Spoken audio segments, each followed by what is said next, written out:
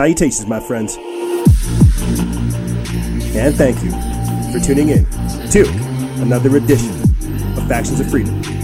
I'm your host, Noise Era, Freedom Faction, whichever one you prefer, and I have titled this episode, Election Madness, Darkside Testimonies, and Selling the Cure.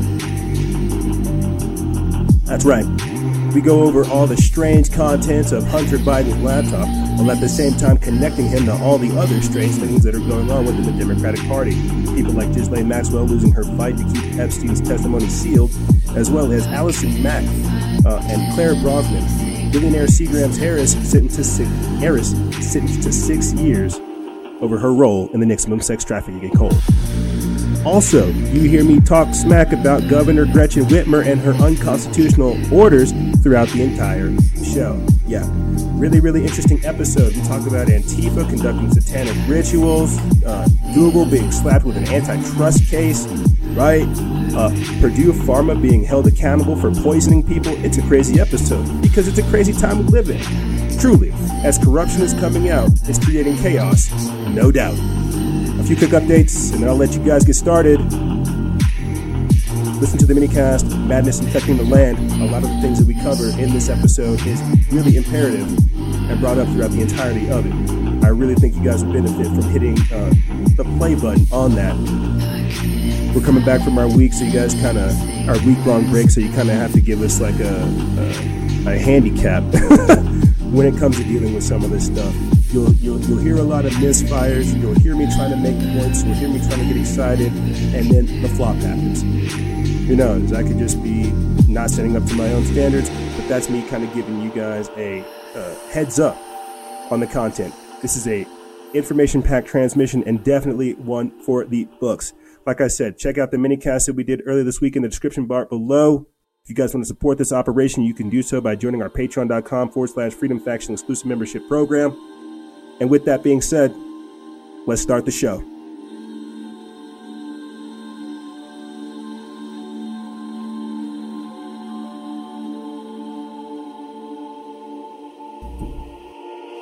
Salutations, my friends.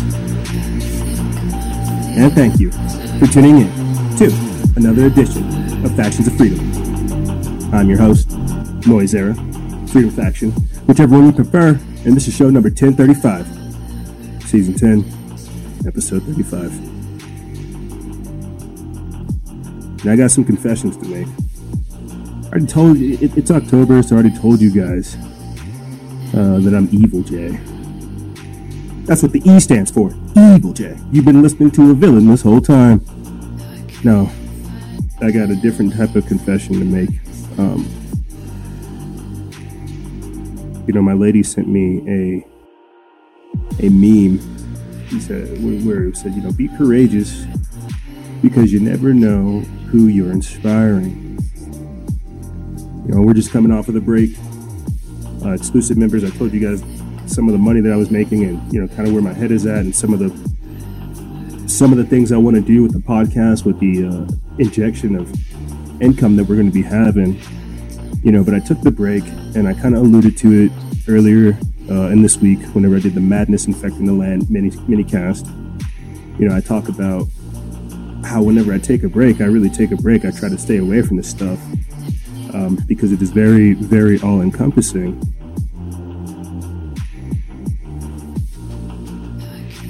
But my lady sent me a meme where it said, be courageous because you never know who you're inspiring. And I guess I don't really see how far we've come because I'm so focused on explaining these things, breaking it down, putting together the information, making sure we understand things, and making it relevant for people that don't know. And so when I take breaks like what I've done, I kind of look at, again, just the state of affairs, where people's heads are at, kind of the capitulation, the cowardice, and the compliance, like where it takes people. And I don't think I'm some big, bad, tough guy, dude. I tell you guys all the time, I'm a nerd. I love information and knowledge and stuff, but knowledge is power, and there's a lot of ignorant fools out there. And I don't mean to say these things kind of like in an aggressive tone. I really reflect on a lot of the things I say post episode and say, shucks, I shouldn't have said that, or shucks, I should have practiced patience, or shucks, I shouldn't have got so angry, I shouldn't swear. And I say that because this is me trying to control myself. This is me trying to discipline myself. This is me trying to show you guys the respect you deserve whenever this information is presented to you.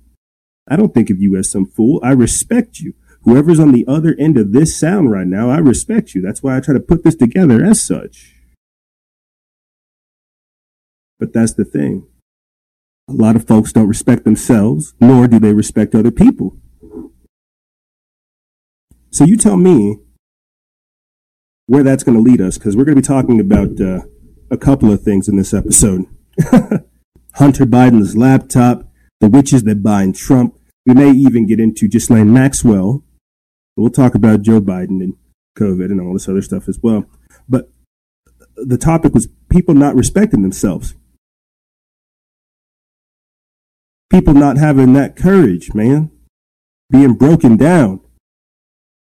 And I guess it's something I take for granted over here because, I talk about several years of doing the podcast, several years. For some people, they don't understand what that means. The mental development that takes place. I talked about it earlier this week on Instagram Live with you guys. The rites of passage that we're all supposed to be going through. I shouldn't feel weird for looking at this current state of affairs and thinking, my God, we need to do something about this. We need to do something about this before it's too late. We need to organize. We need to strategize. We need to plan. We need to stop this. I shouldn't be crazy for thinking that. No. It should be crazy to think that we can't stop it. It should be crazy to think that this has to persist. That is some of the most dangerous thinking. And so my lady sent me a meme. Be courageous, because you don't know who you're inspiring. And that's what I'm saying. I'm not coming up here trying to act like some tough guy. I'm shooting you guys straight, saying, good Lord, this terrifies me, and if we don't do something, it may either kill me or my children. And if we don't rise up and at least say, hey, I did this, what did you do? Well, then we're just as culpable for letting it happen. And so when I take these breaks, man, it's because I'm savaging myself. I'm throwing myself into this, trying to figure out, my God, how much more can I do? My God. And then that's really what it's all about. Is it is in God's hands. EJ, you fool, there's only so much that you can do. You have to give your glory to God. You have to give up yourself to God. And I know that makes me sound like some sanctimonious person, but I'm not, dude.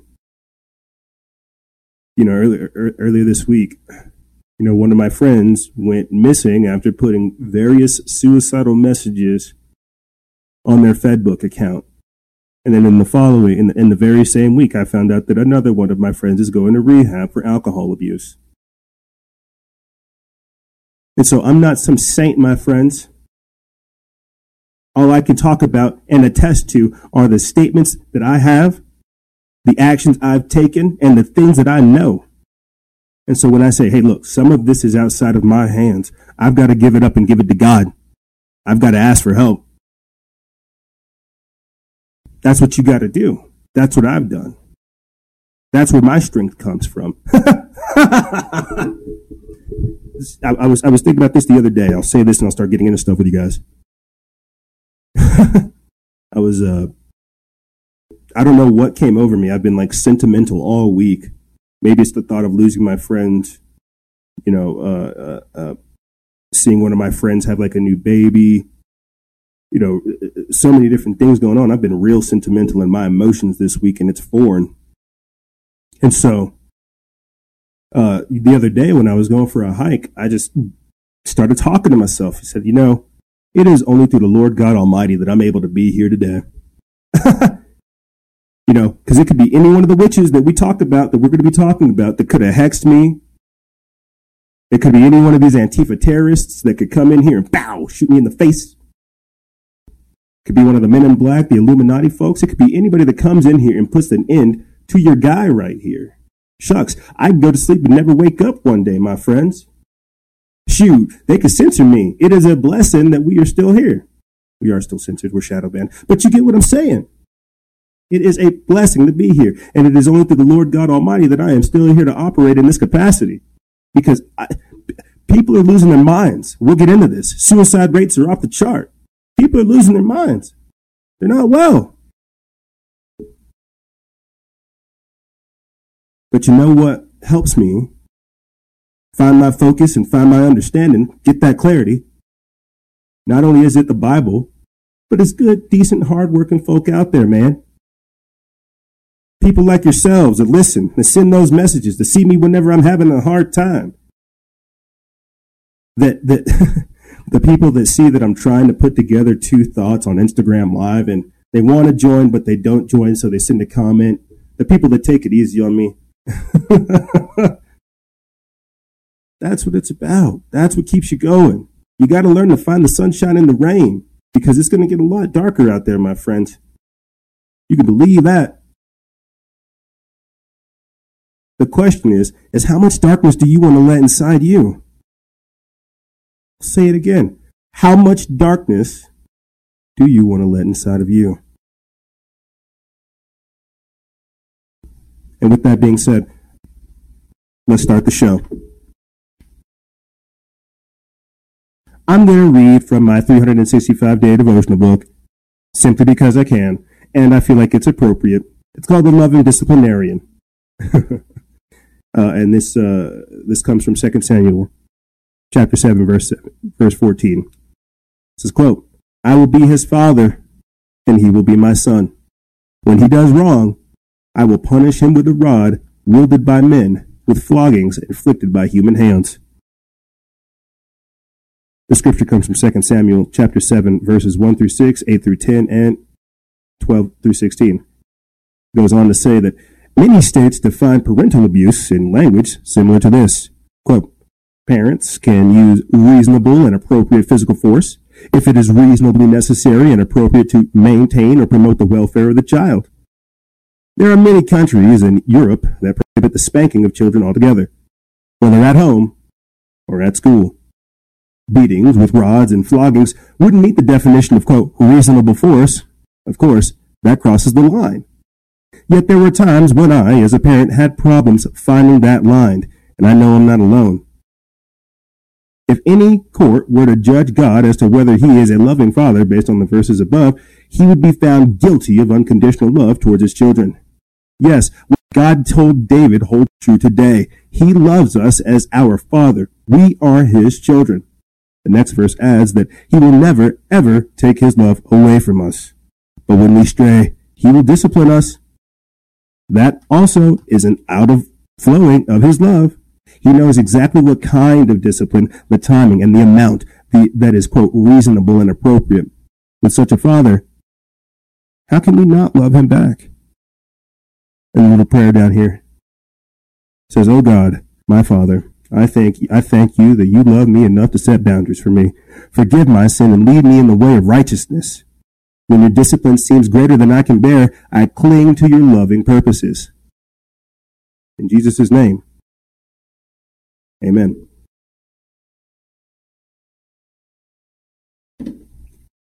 Season 10, episode 35. As corruption is coming out, it creates chaos.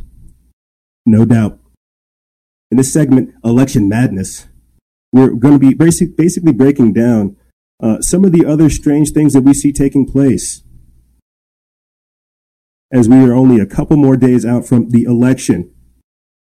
Literally almost 2 weeks. But before we get into that, speaking of 2 weeks, I want to kind of scroll back to 2 weeks prior to me taking the break, where the New York Times put out a very interesting op-ed calling for the United Nations to take over our electoral process. And boom, just like that, we have been infiltrated. We already have people who have anti-American views. We know that. Globalistic views. We've talked about that on the show a number of times. Globalism versus nationalism, creating regionalism. But now you have the New York Times calling for the United Nations to take over the United States. And remember, gang, what did we talk about at the start of the year? Around January. That the UN had hired English-speaking disarmament officers. Let me get into this article. We put this up October 9th. It comes from naturalnews.com. The news editors over there. It says New York Times publishes treasonous op-ed calling for the United Nations takeover of the United States. It goes on to say, the recent New York Times op-ed has argued that, quote, America may need international intervention from the United Nations to effectively end U.S. sovereignty. Yeah, we are incapable of ruling ourselves underneath Trump, so we're going to need daddy government to come in and take care of things. Yeah, you imagine Tedros Ghebreyesus? I mean, I know he's the head of the World Health Organization, but Tedros Ghebreyesus being in charge of your health along with Bill Gates and Anthony Fauci, as well as UN Secretary General Antonio Guterres. There are even talks of Barack Obama assuming his role afterwards. Let's get back into this. It says, this article is by Shane Trejo, republished from BigLeaguePolitics.com. It says opinion contributor Peter Beinart made the argument to give away the U.S. to foreign powers. Exactly what fake news hacks at the Times and other left-wing propaganda rags have argued for years that President Trump was trying to do with Russia. Quote, no one knows how Donald Trump's COVID-19 diagnosis will affect his presidential campaign, but before falling ill, he repeatedly suggested that he won't accept the results of the election should he lose, Beinart said falsely.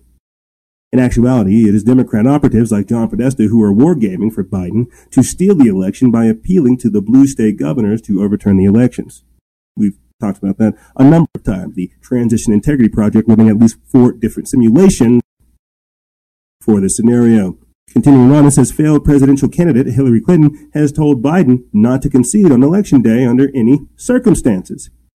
Beinart, who serves as the editor-at-large for the Jewish Currents, uses his false premise to justify bringing in the UN to essentially take over the country. He uses his hatred of the Constitution and the Electoral College to make the case for his proposed overthrow. Quote, Democrats must now win the popular vote by 3, 4, or even 5 percentage points to be assured of winning the Electoral College. They must achieve that margin in the face of a strenuous Republican effort to ensure that Democrat ballots are not counted, he wrote. He uses liberal academics who are in the tank for Biden to make his case for the destruction of U.S. sovereignty as well.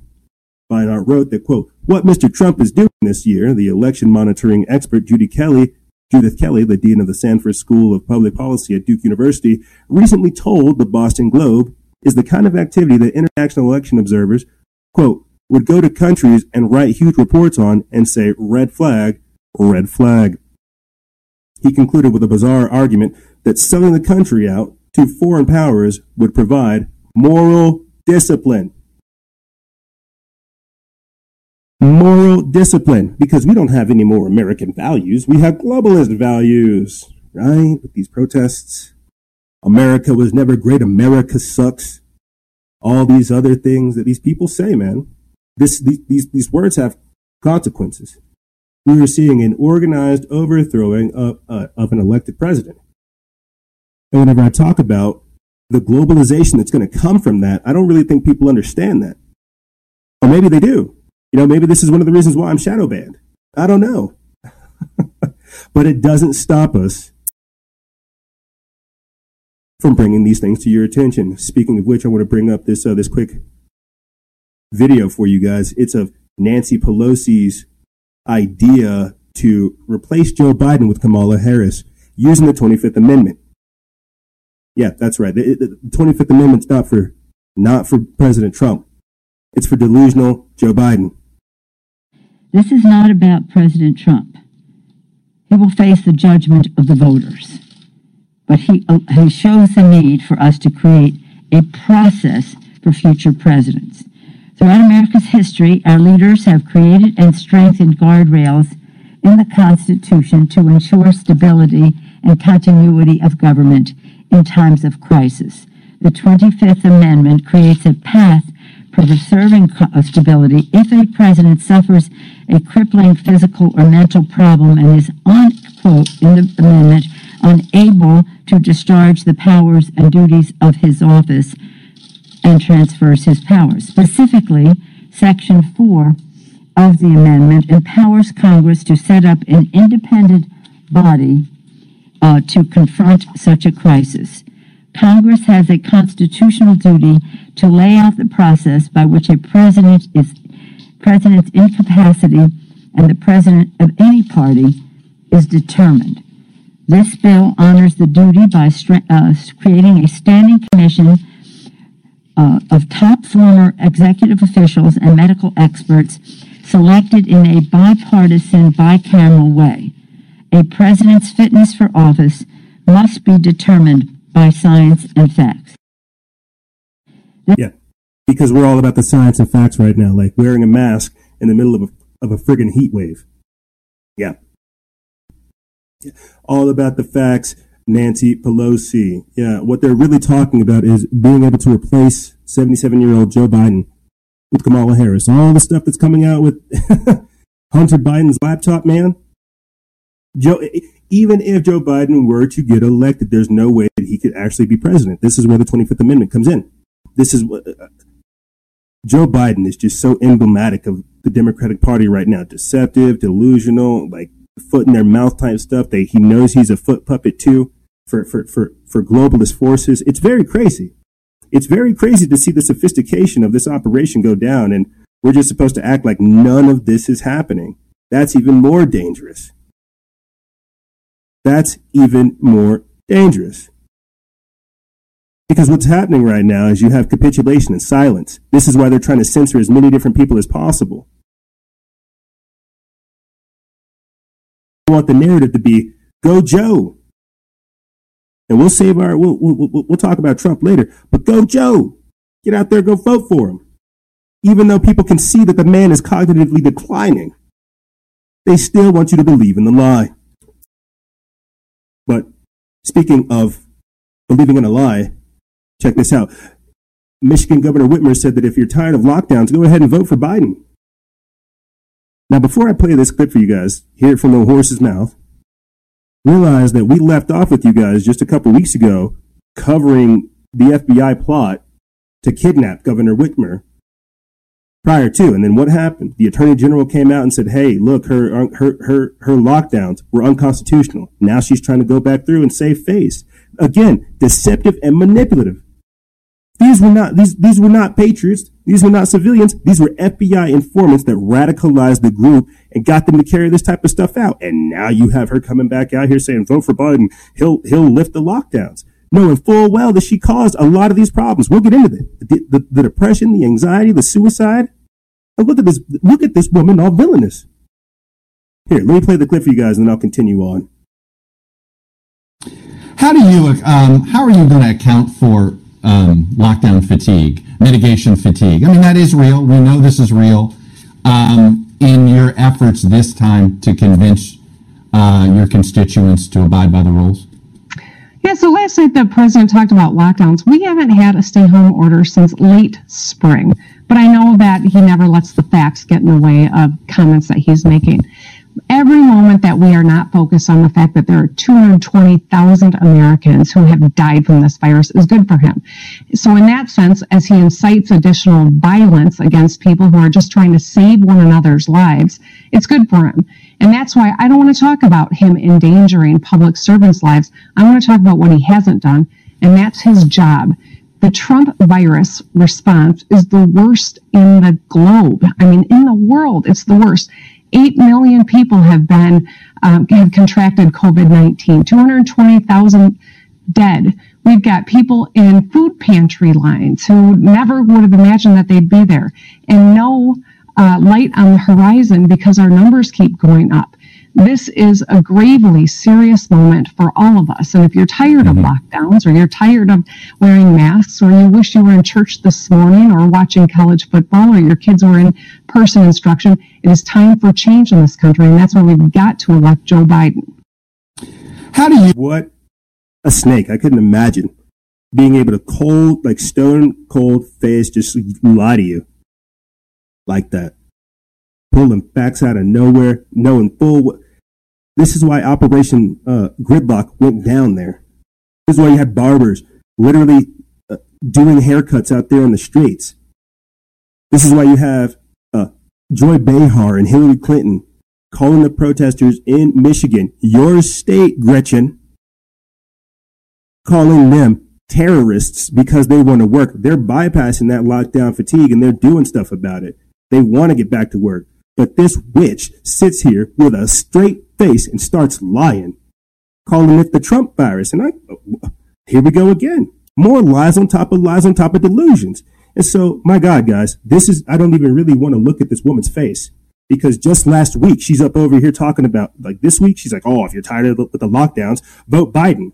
Last week, the Michigan Supreme Court denied Governor Gretchen Whitmer's request to extend the lockdown. They said it was unconstitutional. So again, the double dealing of this witch, man, she has been like the one of the archetypal persons for this lockdown, for COVID-19, especially here in America, because she obviously right there forefront, she knows what she's doing. My God. Putting people out of work, telling them that if they they can't even have gardens there. Forcing people to do these types of things. Oh, but if they do it, she'll lock them up. So, it's not a voting thing. It's a common sense type thing. You get me? Look, how are you going to account for Get out of here, Gretchen. lockdown? Get out of here, Gretchen. Check this out right here. Many Americans are now planning to, quote, bug out ahead of the election days as authorities brace for chaos in the streets. You've already got people showing up to polls, being armed with weapons. You've got talks of votes showing up at random people's houses, votes inside of nursing homes already filled out, people switching votes at the ballot, doing all kinds of crazy stuff. The election is shaping up to be something crazy. But even then, we've talked about this before, how many Americans are not going to have money come the election day because of all of this lockdown, Gretchen. Here, let me get into this. October 19th, we put this up. As for Michael Snyder, but Sons of Liberty Media reposted it. It says, will you be safe where you currently are if the election results cause chaos to erupt in the streets of our major cities? A lot of Americans are becoming deeply concerned about their personal safety as we approach November 3rd because they can see what's coming. It's going to take a lot of extra time to count all those votes because tens of millions of Americans are voting by mail this time around, and both sides have recruited armies of lawyers and are prepared to contest the results of the election to the bitter end. No matter who ends up being declared the winner when it is all over, there will be millions upon millions of very angry voters out there that are likely to feel as though the election was stolen from them. And that is a recipe for widespread societal unrest. I truly wish that we could go back and do things differently so that we would not be facing this sort of scenario. But it's too late for now. More than 27 million Americans have already voted, and more are voting every day. Any attempt to fix the process will have to wait for future elections, and without a doubt, it definitely needs to be fixed. It is still difficult for me to believe that I am actually writing about the possibility of violence after a U.S. presidential election, but this is where we are at as a society. As I said before, your lovable host, the social contract's being broken. This is why you didn't go around telling people who you voted for or what you voted for or any of this type of stuff. That's private stuff that obviously people are going to feel vitriolic about. You get me? Continuing on, it says, in fact, there's violence in the streets right now. This should break all of our hearts because violence is not going to solve anything. All it does is embolden the police state and make us lose rights to where we have to fight to get these things back. Unfortunately, an increasing number of people are not listening to voices of reason, and as we see anger and frustration rising to levels that we have never seen before. At this point, most Americans are expecting the worst. To be more specific, one recent survey found that 55% of all registered voters expect a rise in violence following the election. In the YouGov survey, about 55% of registered voters said they thought violence would increase in the U.S. following the November 3rd presidential election. Just under 11% of respondents said that they didn't expect a rise in violence to occur after the election, while 33% were unsure. Oh, it'll happen. And the sad part is, and we've talked about the polarization days, the haze that all this hatred puts us in. Again, the vitriolic nature of our politics today, the divisive stance we're all taking, how no common ground's being met, peaceful resolve. What is that? This is a recipe for disaster. I mean, you got to think about this. You have to think about this. And this is why I'm telling you to stay away from them streets, stay away from them protests. You got to do something a little bit different. The idea is to get you to throw your life away so you really can't be an asset. If we had more people that were organized, getting into office, changing these laws, contesting these politicians, right? Building up businesses, using economic voting power and literal political power, we would not be having this conversation. We're not being smart about this. We're being gaslit and put in our emotions. The worst place to be. The worst place to be. Now, I'll say this and I'll get into our other topic. This is the importance of discipline, motivation, and discernment. Having a plan, executing it, not falling short, understanding what's at stake here. You know, Ice Cube met with, I think with the Trump administration. I haven't fully seen like the interview and followed up on it. You know, and I see other brothers and I see other people within the black community grilling them, trying to, you know, grandstand, saying, "Hey, what'd you do that for?" And Ice Cube's like, you know what? The problem is we are not working with folks. We don't ever have a plan. We always just take something. We always take. We don't ever give. We don't ever say, "Hey, these are our demands. This is what we want to get up out of it." This is why 50 cents turned into 50 pence. Because they don't want to go along to get along. They want a seat at the table. They want to think for themselves. They're tired of all this shuck and jive, breaking them generational chains. Like NFL players that say, you know what, for the next 5 or 10 years, I'm going to be making all this money. And if you're going to be riding with me, here's the deal. You got to come up with a business plan. I'm not going to pay for all this stuff. If you want me to put you through school, we can do that. If you want me to help you set up a business, we can do that.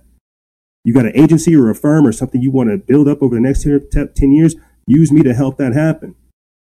That's what Ice Cube's saying. That's what 50's saying. Use this to get a seat at the table, not just sitting over here waiting for scraps to trickle down. That's the slave mentality. No, you got to lead. You got to learn discernment. You got to fight for things. No one's going to give you your success, my friends. And that's the problem with that. And our successes, that's what I'm telling you. Our successes are being governed right now. I'm being shadow banned and censored. Again, this is unfortunately why you hear me talking about supporting QAnon and how some of these supporters have actually gotten to office riding on the coattails of that movement. Because they're getting organized. And it could be a psyop for sure, but still, it's the organization and the progress, the fruits of the labor that we really need to be focusing on. But right now, since we're all bystander slaves, ball gagged and chained, we don't really do anything. We don't stand up for ourselves. Hell, half the time we feel bad whenever other people stand up, say, shh, just put your mask on, sit down. I digress. Getting frustrated.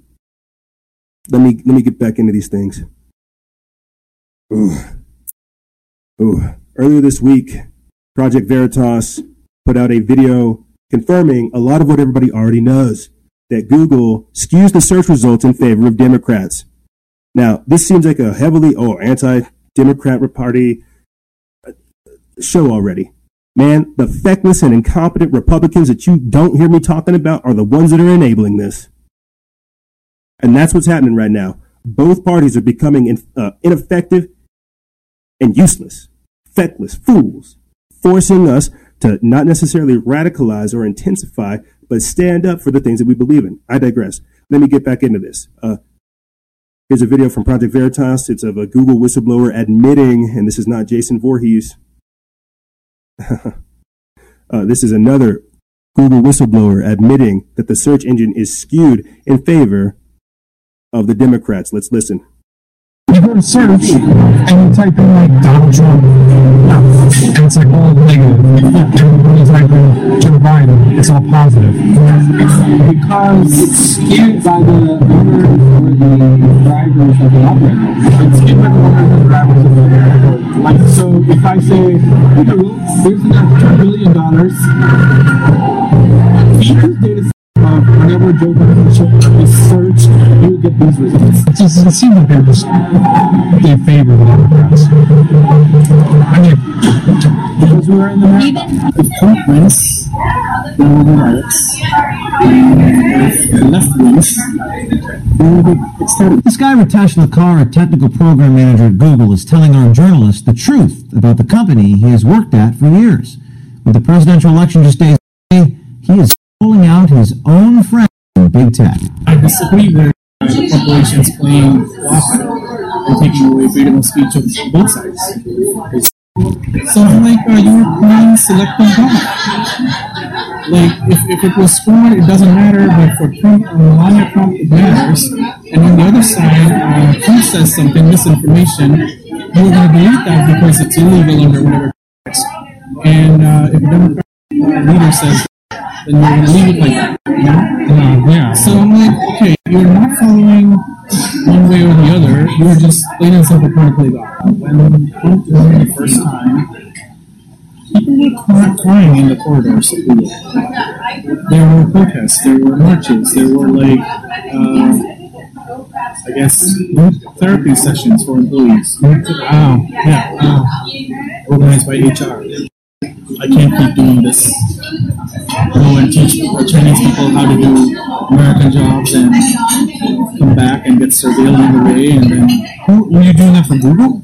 Google, Fitbit, these two companies primarily. Morally and ethically, I disagree. And I guess that's one of the reasons I feel suffocated. I feel suffocated in Google. If you're an insider in a big tech company and you want to expose the truth and seek justice, contact us at veritastips@protonmail.com. You go to search and you type in like Donald Trump. Suffocated by Google. This is one of their own employees. I feel suffocated by Google. Let me go ahead and read this out to you guys. Unfortunately, it doesn't have the post linked up here. But it says, an alleged program manager at Google Cloud has confirmed that the search engine giant is, quote, playing God when it comes to US politics and the election. In an undercover interview captured by Project Veritas, the whistleblower admitted that Google was skewing results to benefit the Democrats. RT reports that in footage published on Monday, the conservative media watchdog shared around 8 minutes of an interview with a man identified as Ritesh Lakar, said to be a technical programmer at Google's cloud service, who accused the company of putting its thumb on the digital scale for the Democrats. Quote, the wind is blowing toward Democrats because GOP equals Trump and Trump equals GOP. Everybody hates it. Even though GOP may have good traits, no one wants to acknowledge them right now.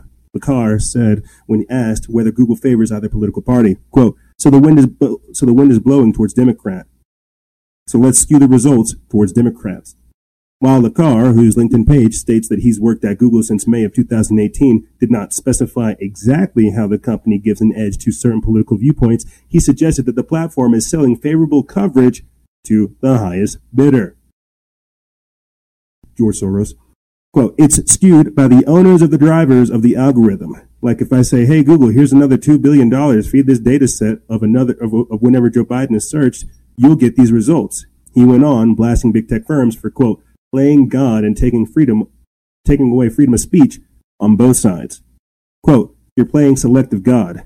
Like if it wasn't fraud, it doesn't matter. But for Trump and Melania Trump, it matters. Trump says something, misinformation. You're going to delete that because it's illegal under whatever pretext. And if a Democratic leader says that, you're going to leave it. You can read more at newspunch.com. So think about this. What we're really talking about at the end of the day is the fact that this is the corporatocracy. This is the technocracy. These are the corporate technocrats at the top of things, trying to organize and play God. This is what we've talked about time and time again. This is why we've asked for anybody to stop the censoring, good Lord. Because as it intensifies, it's going to get everybody. You can't, now Trump is censored. This is what happens. We talked about this, how even the Pope has a Twitter. The DOJ has a Twitter. So who's getting access to this information? The geolocation tags every time these people log in. Who's able to use these backdoor programs to get these people to get access to this information? You get me? These are the corporate technocrats, my friends. And if they can censor a president, that says that, hey, some shadowy organization knows what's best. You need to follow this ambiguous community guidelines. This is what happens whenever technology has supplanted government. This is why we need regulation. This is one of the reasons why government is there in the first place. And I know we have libertarians that are like, oh, it's their platform. Go ahead and start your own. Even with the platforms that we have started, they will be infiltrated. This is racketeering. This is criminal. There's so many things going on here that check this out. Bam. Google slapped with sweeping antitrust case by DOJ. An article written collectively by Michael Balsamo and Marcy Gordon via AP News. It's been reposted over there at Technocracy News. They put this up October 20th. It says that the Justice Department on Tuesday sued Google for antitrust violations, alleging that it abused its dominance in online search and advertising to stifle competition and harm consumers. The lawsuit marks the government's most significant act to protect competition since its groundbreaking case against Microsoft more than 20 years ago. It could be an opening salvo ahead of other major government antitrust actions given ongoing investigations of major tech companies, including Apple, Amazon, and Facebook, at both the Justice Department and the Federal Trade Commission. Quote, Google is the gateway to the internet and a search advertising behemoth, U.S. Deputy Attorney General Jeff Rosen told reporters. Quote, it has maintained its monopoly power through exclusionary practices that are harmful to competition. Antitrust cases in the technology industry have to move quickly, he said. Otherwise, quote, we could lose the next wave of innovation. They're very correct. Lawmakers and consumer advocates have long accused Google, whose corporate parent, Alphabet Inc., has a market value of just $1 trillion, of abusing its dominance in an online search and advertising to stifle competition and boost its profits. Critics contend that multi-billion-dollar fines and mandated changes in Google's practices imposed by European regulators in recent years weren't severe enough and that the structural changes are needed for Google to change its conduct. The Justice Department isn't seeking specific changes in Google's structures or other remedies at this point, but it isn't ruling out seeking additional relief, officials said. Google responded immediately via a tweet, quote, today's lawsuit by the Department of Justice is deeply flawed. People use Google because they choose to, not because they're forced to, or because they can't find alternatives. The case was filed in federal court in Washington, D.C. It alleges that Google uses billions of dollars collected from advertisers to pay phone manufacturers to ensure Google is the default search engine on browsers. 11 states, all with Republican attorney generals, joined the federal government in the lawsuit. This is big tech. This is why you've got Bill Gates stepping down from Microsoft before he becomes our global health dictator. Yeah, because people can see what's going on, and so we're going to keep our eyes on that. You betcha. You betcha. We're going to keep our eyes on that whole story. And to close out this segment, I want to leave you guys with this, what you already knew. As the world plunged into poverty, the super rich, Bill Gates, Mark Zuckerberg, Jeff Bezos, and Sergey Brin, the super rich top unprecedented $10 trillion net worth thanks to COVID-19. Everything I said towards the start of this. Everything. Oh, they got to lock everything down? Who stands to benefit? The telehealth and the telecom industries. Microsoft, Facebook, Amazon, and Google. The owners of those became rich. These are the technocrats. These are your new lord and masters.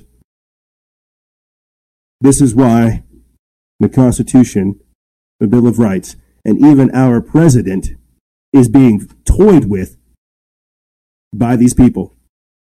Let me get into this. This is written by Matt Agarist over there at the Free Thought Project. They put this up October 12th. It says, make no mistake, the government's reaction to COVID-19, shutting down businesses, forcing people to stay at home, all the while granting monopolies to massive chains like Amazon, Walmart, etc., has decimated the middle class and pushed the already struggling poor that much deeper into despair. But you won't see the owner of those monopolies complaining as they see their wealth soar to unprecedented heights.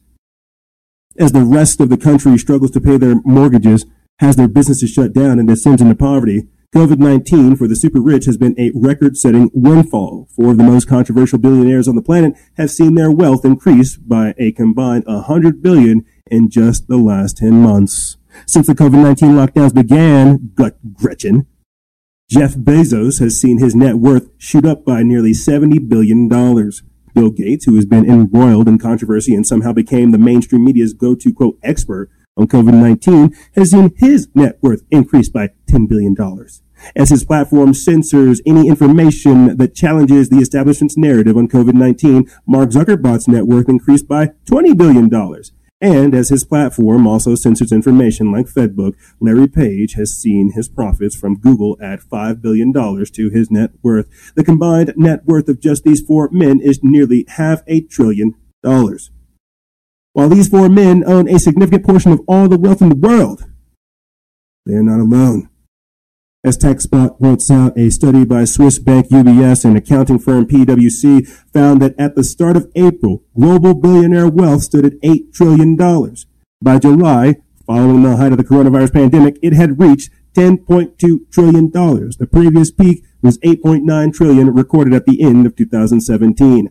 Joseph Stabler, the head of the UBS's Global Family Office Department that deals directly with the world's richest people, said, quote, billionaires did extremely well during the COVID crisis. Not only did they ride the storm to the downside, but they also gained up on the upside as stock markets rebounded. Like they said, the economy's great. Everything is great. Everything is awesome. As Americans no longer have money. Oh, but they can vote because that's free. Yeah, if voting worked, they wouldn't have us do it. Good Lord. We need to learn to go about this different. Think smarter, not work harder. Oh, my God. How much more obvious can it get that the elections are being rigged? We are seeing a fight for this country, and somewhat of it's already been decided. And as we are rushing toward the election day and even the days after, we see the radical transformation not only of society, but the infrastructure and more right there on the horizon. And we're going to have to ride that wave without the protections. This is why they're censoring ahead and how they'll be continuing to censor after the election. We talked about it with David Nino Rodriguez on his show. I would definitely recommend you guys go listen to it. A secessionist movement where they're taking parts of the country to go along with this globalist agenda. It is very crazy. To say that we live in historic times, it doesn't do it justice. It really does not do it justice. To say that we are living in historic times, it almost doesn't do it justice.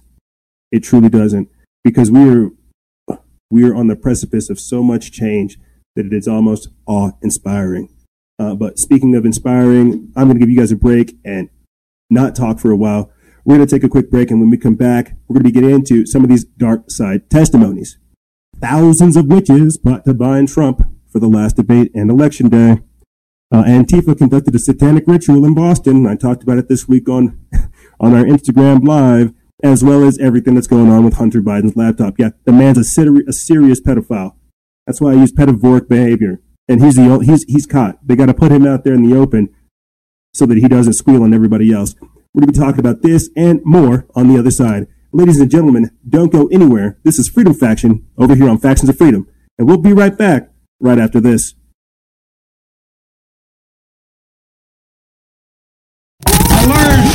I learned a lot. And I learned a lot. Anyway, Bo is associated here. Anyway, the point I want to make is I learned so much. I learned black, white, all colors, all backgrounds. But I mean, come on, man. Men, women, gay, straight, everyone deserves a shot. You know, come on, man. You know the thing. You know what I mean? You know the thing. You know what I mean? Come on, man. What I have to do is I have to continue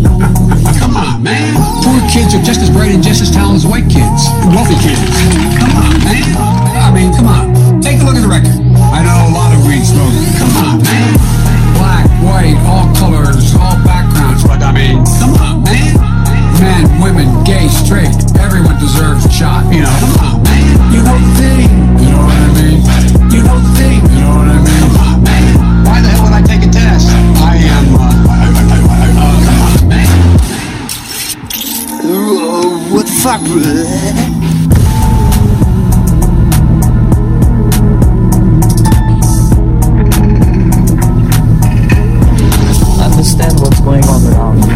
You are in a state of war, and you have precious little time to save yourself.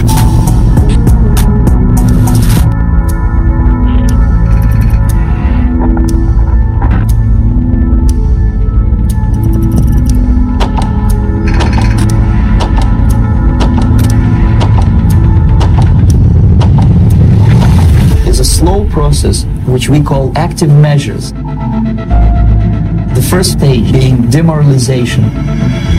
It takes from 15 to 20 years to demoralize a nation. The next stage is destabilization. What matters is essentials: economy, foreign relations, defense systems. The next stage is crisis, with a violent change of power, structure and economy, period of normalization. This is what will happen in the United States if you allow all these schmucks to put a big brother government in Washington, D.C., who will promise lots of things, never mind whether the promises are fulfilled or not.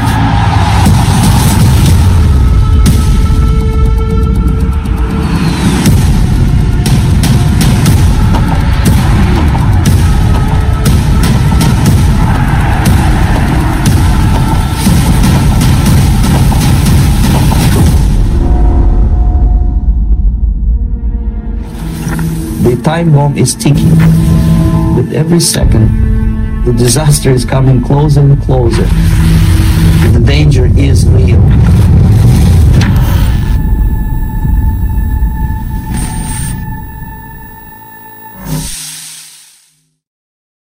The radical left has taken.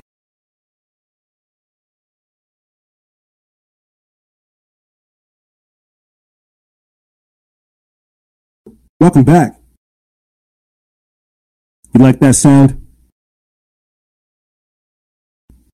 I'm going to try to turn it around.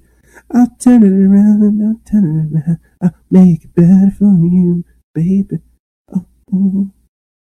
Welcome back. You know, I'm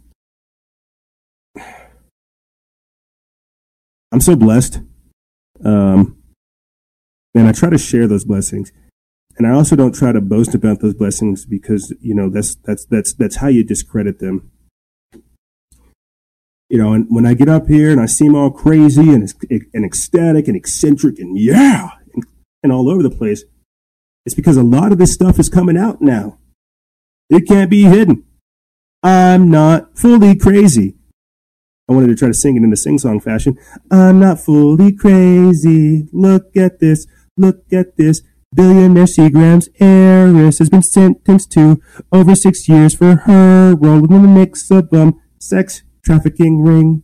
That's right. Allison Mack from Smallville is going to jail.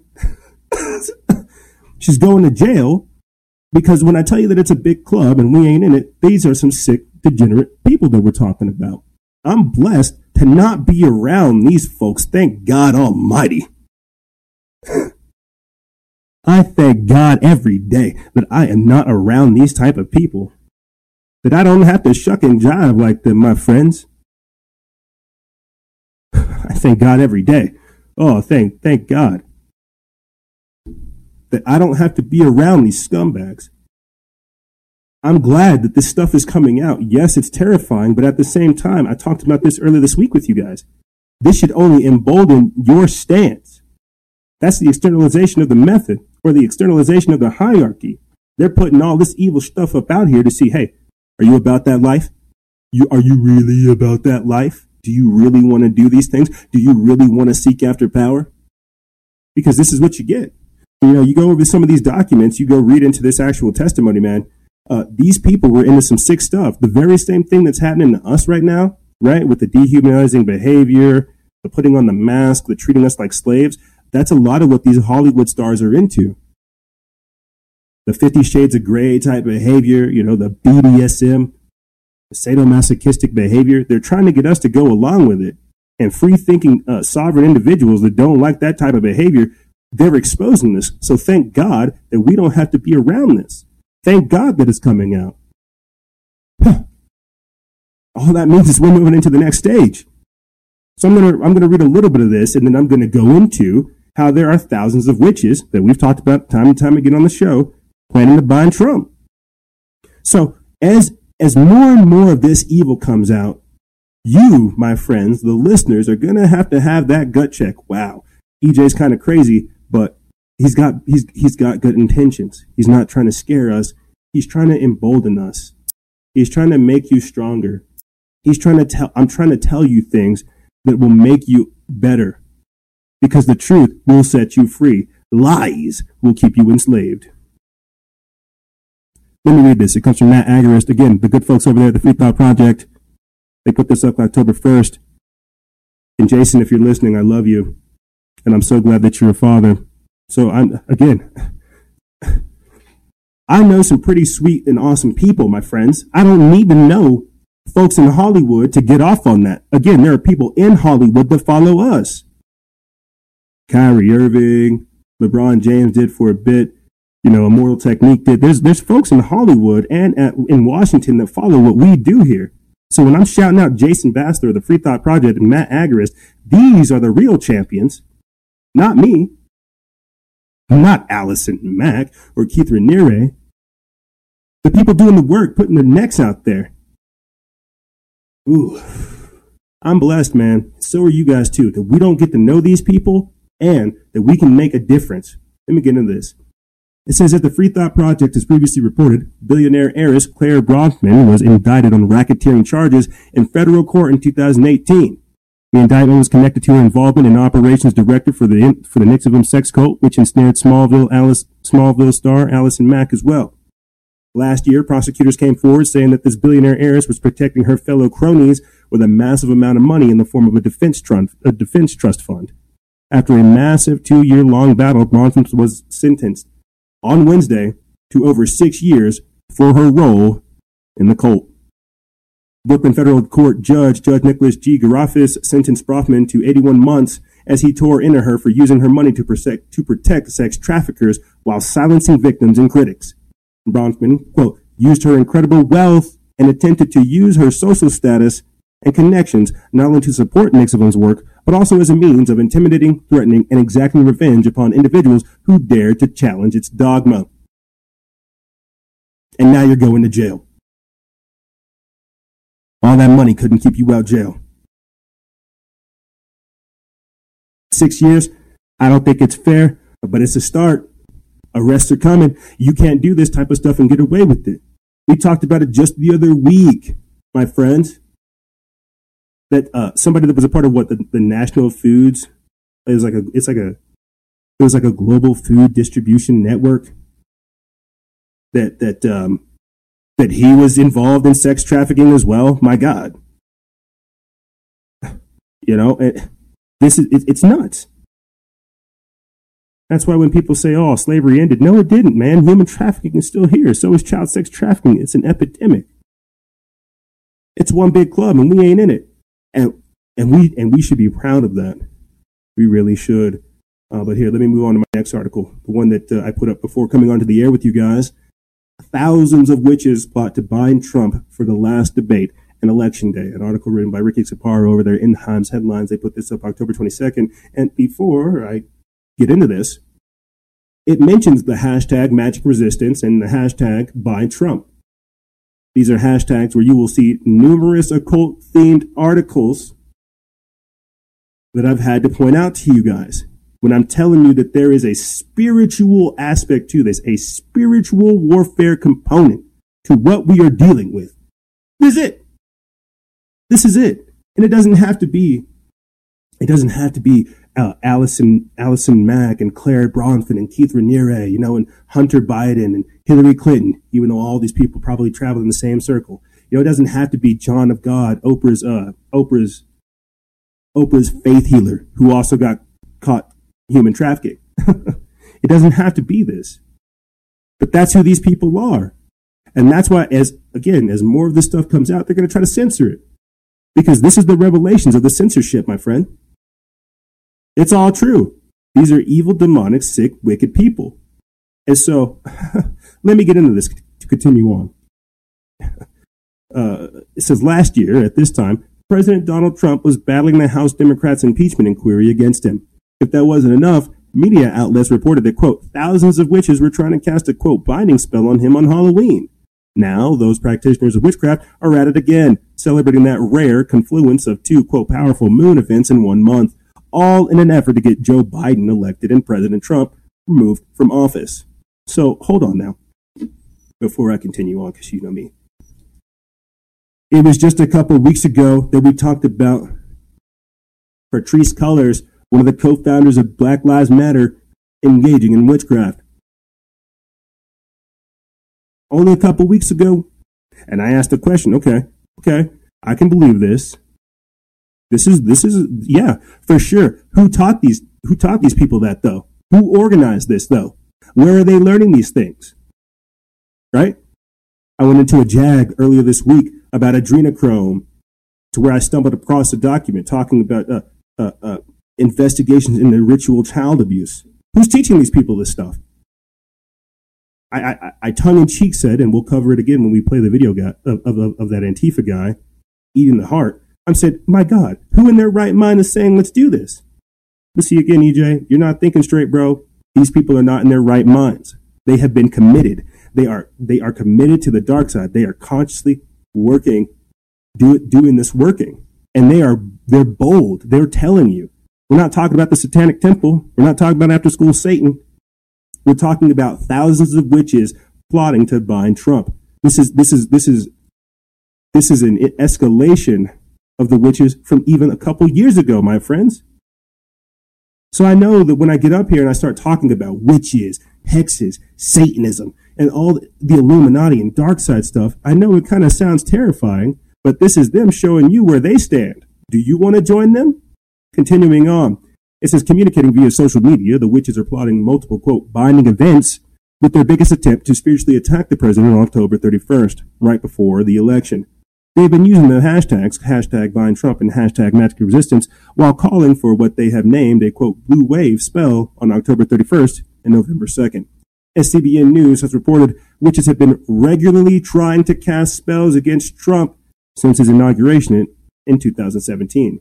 They have even worked to hex his Supreme Court nominee, Brett Kavanaugh. We placed it. We talked about it there. Probably go find it on our Instagram TV. In addition to this year's Halloween spell, one of the people using the binding spell, using the Bind Trump official Facebook page, is also calling for magic to be performed against the president for his final debate scheduled for Thursday night with Democratic challenger Joe Biden. So today, that's why the energy levels are off the chart. It's because people are working that dark magic. Continuing on, it says a person identified as Terry Wonder wrote about their strategic plan in a post to the page. Quote, Trump needs to go off the rails again in the third and the last debate. This will drive the election home and him into the landslide our nation and the world so urgently needs. There are some states where Biden has turned the tide in polling, and a range of others where another successful debate could cause another shift in those red and blue lines, swinging the state polls decisively in Biden's favor. Think Florida, Georgia, North Carolina. Let's work our magic hard. Facebook shows that the public group has more than 6,100 members. In another post to the page, a user identified as Cherry Wanders offers a, quote, quick find list, including links to the binding and blue wave spell, the binding dates, the blue wave 2.0, videos to different spells, full moon binding rituals, and more. And more. So think about this. My God, we're still talking about asking like the dark side, asking like dark powers, occultic powers, to get involved in politics. We talk about this on the show, unfortunately, too much. How that people are looking for a political problem, a political solution to a spiritual problem. People are messed up. We've talked about this time and time again, and it's going to get worse with this type of stuff right here. I'm trying to collect my thoughts so that I don't get angry. But I don't think that anger is the appropriate word to use. I think indignation, righteous rage, is the appropriate word. I'm not necessarily angry. I'm fired up. Because again, as more of this stuff comes out, as we become more and more vindicated, the information we put out is validated. It's already been validated. It could be fact checked. USA Today and factcheck.org could, come earn a couple bucks perusing through our page. It's fine. We're just being censored and shadow banned. It's okay. As more of this information comes out, that means that again, our projections and analysis of this are even true. That again, who's teaching these people these things? Why are they doing this type of work? And it's not even the useful idiots out there in the streets. The same way when we talk about Antifa destroying all this stuff out there, that it's not Antifa doing this. It's the Soros, it's the lawyers, it's the cities, it's the politicians. Who's emboldening these people? It's like QAnon gets taken down from FedBook because they talk about satanic child sex trafficking rings. Oh, but it's okay. Let's allow these witches over here to congregate and organize. It's like, what? And that's where we are at the spiritual state with America right now. You can worship anything other than Jesus. You can worship anything other than God. It's a very, very tricky situation to be in. And so before, again, we get back into what's going on with Hunter Biden's laptop, let's take another trip talking about child sex trafficking, the Darkside testimonies, more of the strange stuff that these folks are involved in. And I alluded to it earlier in the start of the show. Ghislaine Maxwell, she's got to testify for her relationship with Jeffrey Epstein right here. Ghislaine Maxwell loses fight to keep her Epstein testimony sealed. Yeah. So you got Jeffrey Epstein that's working with Bill Gates, Ghislaine Maxwell that's over here doing whatever she's doing, Keith Raniere, Allison Mack, Claire Bronfman, Hunter Biden, Joe Biden sniffing children. It's like, good Lord, how much more information do we need to where we're aware of the currency for these people and what they do? Let me get into this. We put this up October 19th. It's from the Judge Report feed. It says a federal appeals court dealt Ghislaine Maxwell, the alleged madam to disgraced financier Jeffrey Epstein, twin blows late Monday by declining to consolidate her appeals in numerous overlapping cases and striking down her effort to thwart the release of a controversial deposition she gave in a now settled civil lawsuit. In this final photo, acting U.S. Attorney for the Southern District of New York, Audrey Strauss announces charges against Ghislaine Maxwell during a July 2nd, 2020 press conference in New York City, Manhattan. Federal prosecutors have declined to pursue Jeffrey Epstein and Ghislaine Maxwell in their case in 2016. It says that the three-judge Court of Appeals for the Second Circuit held more than 2 hours of oral arguments last week and issued a prescient Monday afternoon order holding that a lower court judge did not err in the order of the release of a 418-page deposition from April of 2016 that could shed new light on the Epstein empire. Quote, "We have reviewed all of the arguments raised by defendant appellant Maxwell on appeal and find them to be without merit," the judges wrote, also turning away a request for consolidation with Maxwell's criminal case in the Southern District of New York. Quote, "We deny the motion to consolidate this appeals with the state or with the pending appeal in the United States versus Maxwell." The ruling affirmed a decision over the summer by U.S. District Judge Loretta Preska to release hundreds of documents from a 2015 civil suit involving Maxwell and Epstein accuser Virginia Roberts Joffrey. The case was settled in 2017, and the Miami Herald sued for the release of the documents following its groundbreaking November 2018, quote, "Perversion of Justice" series, which spotlighted how Epstein escaped serious punishment despite widespread accusations that he sexually abused underage girls.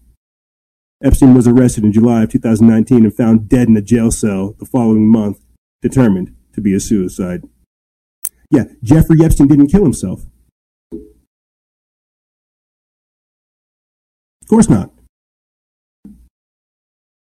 Jeffrey Epstein didn't kill himself, and I'm not sure what's going to happen to Hunter Biden or Joe Biden, because this is a fiasco. This is a scandal. This is, I think, to be honest, this is one of the reasons why they had Barack Obama come out and try to do damage control to see how the population would react to him. Because, you got people wanting to cover stuff up, and you can only cover up so much until you have a literal garbage truck or garbage pile that needs to be accounted for. And unfortunately, Hunter Biden's coke snorting, crack smoking, alcohol drinking, child molesting self has to answer for this type of stuff. Now, I put this up before coming onto the air. We're going to read a lot about this type of stuff. Unfortunately, let's go ahead and start jumping into this. About Hunter Biden's laptop, there's information of him beating up Chinese underage girls on there, breaking their jaw, just punching them. And now this is the abuse, not the sexual abuse. Okay. And as more information comes out, there's texts of him trying to have relations with his niece, high off a crack. Is that why Joe Biden's like, you want me to take a drug test because you're high on cocaine? Your son's high on cocaine? Right here. Rudy Giuliani describes finding straight out child porn on Hunter Biden's laptop from hell. Over their News Punch, they put this up October 22nd. It says Rudy Giuliani has described what he says are disturbing photos of underage girls, including straight out and out child pornography on Hunter Biden's laptop, which were handed over to the police in Newcastle County, Delaware on Monday. Recall that the FBI's top child porn lawyer signed a subpoena used to obtain a copy of Hunter Biden's hard drives, which were dropped off at a Delaware computer repair shop by a man who believed to be Hunter Biden, who signed a work order for data recovery services following a liquid spill incident. In an episode of Rudy Giuliani's Common Sense podcast on Wednesday, Giuliani identified some of the most disturbing contents allegedly contained on Biden's laptop, which combined with evidence of Joe Biden's involvement in Hunter's shady international business dealings would give any foreign adversary massive leverage over a Biden administration. I kind of alluded to this earlier this week that, because China wants Biden elected, that if Biden got elected, China could own the Biden administration simply for everything that we're beginning to discuss right here. And so, I know you got the Russia nonsense going on with Trump, but what we're literally talking about right here is a politician for over 50 years being continually compromised by multiple governments, so much so that now his son is compromised, and they want to install this incompetent person in. They want this guy to lead us. Very, very interesting. Let me continue on. It says that was troubling in and of itself. But then there was one that was straight out and out child pornography. Just straight, I mean, as Justice Potter Stewart once described pornography as you can't define it, but you know it when you see it. Well, you'll know this when you see it. We also knew what our obligations were because of Bernie. Carrick, a senior VP at Giuliani Partners and a former interim Interior Minister of Iraq after Operation Iraqi Freedom, had been a policeman, and I had been an assistant U.S. attorney and a mayor. As a public official, had I seen that, I'd have reported. I'd be a mandatory reporter as a medical person or as a medical people. When you see child pornography or you see evidence that we all saw in the text messages and the emails of an unsafe environment for the children, considerably unsafe environment for the children. Again, I will not go into details as to why. That's for the Delaware police. Yeah, the texts are creepy. And some of them are to Joe Biden. He's like, oh man, I got caught. They found me smoking crack. It's like, here, let me see if I can, because I have it saved over here on my phone. Let me see if I can read it to you, because it's junky behavior. There's nothing else for me to say. It's junky behavior. And this is like him texting his dad. And some of it's blocked out. Oh, so-and-so stayed with a friend taking her to CCD after mass running. This is blank right. And then Hunter Biden says that she told my therapist that I was sexually inappropriate with blank when she says that I FaceTime naked with her, and the reason I can't have her out to see me is because I'll walk around naked smoking crack talking blank girls on FaceTime. When she was pressed, she said that blank never said anything like that, but the bottom line is that I create and cause a very unsafe environment for the kids. If it stopped there, I would go. But then blank friend, blank sober coach.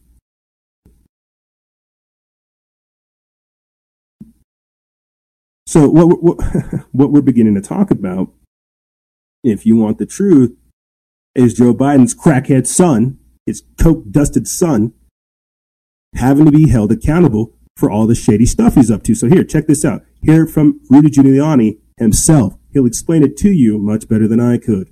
Let me go ahead and get this clip up for you guys. This is Rudy Giuliani sending Hunter Biden's laptop with images of underage girls and explicit text messages to the Delaware police. Oh, it didn't want to play. Give me an additional seconds. Well, this is really a very, very sensitive one. There's a text message to his father in which he says the following. And he's discussing his sister-in-law, who for quite some time was his lover. And he says, she told my therapist that I was sexually inappropriate. This would be with a unnamed 14-year-old girl. When she says that I FaceTime naked with the unnamed 14-year-old girl, and the reason I can't have her out to see me is because I walk around naked smoking crack, talking tongues on Facebook.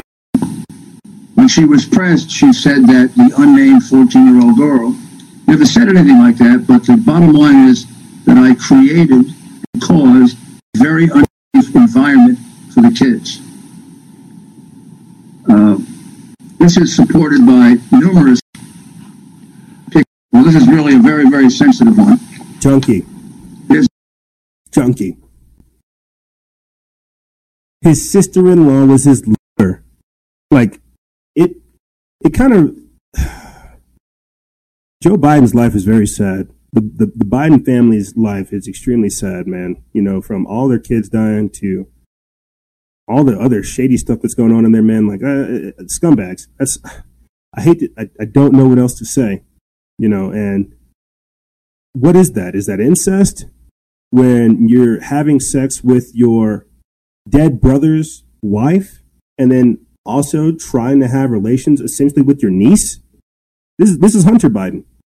This is why Joe Biden will just walk up to any type of person and start sniffing them and being strange. Because he's seen it from his father. He's learned this type of stuff.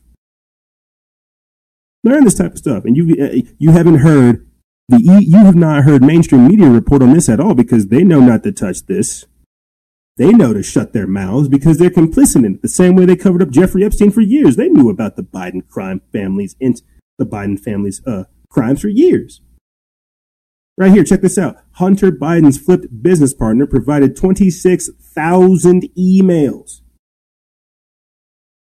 His business partner squealed from prison, confirms the explosive claims against Hunter. Yeah. He knows what Hunter's doing, from Burisma to the trafficking of children to the coke to the crack. He knows him. Yeah, we're great business partners. For sure. One clip I didn't get around to putting on the actual channel I messed up on is of a Chinese whistleblower revealing the Hunter Biden sex tapes, where it has Hunter sexually abusing multiple underage Chinese teenagers. I didn't get the whistleblower on tape saying that. So explain this to me. Explain to me how we're about to elect a man who would go on national television and gloat about being able to fire one of the prosecutors in his son's case. Quid pro quo. This is crazy.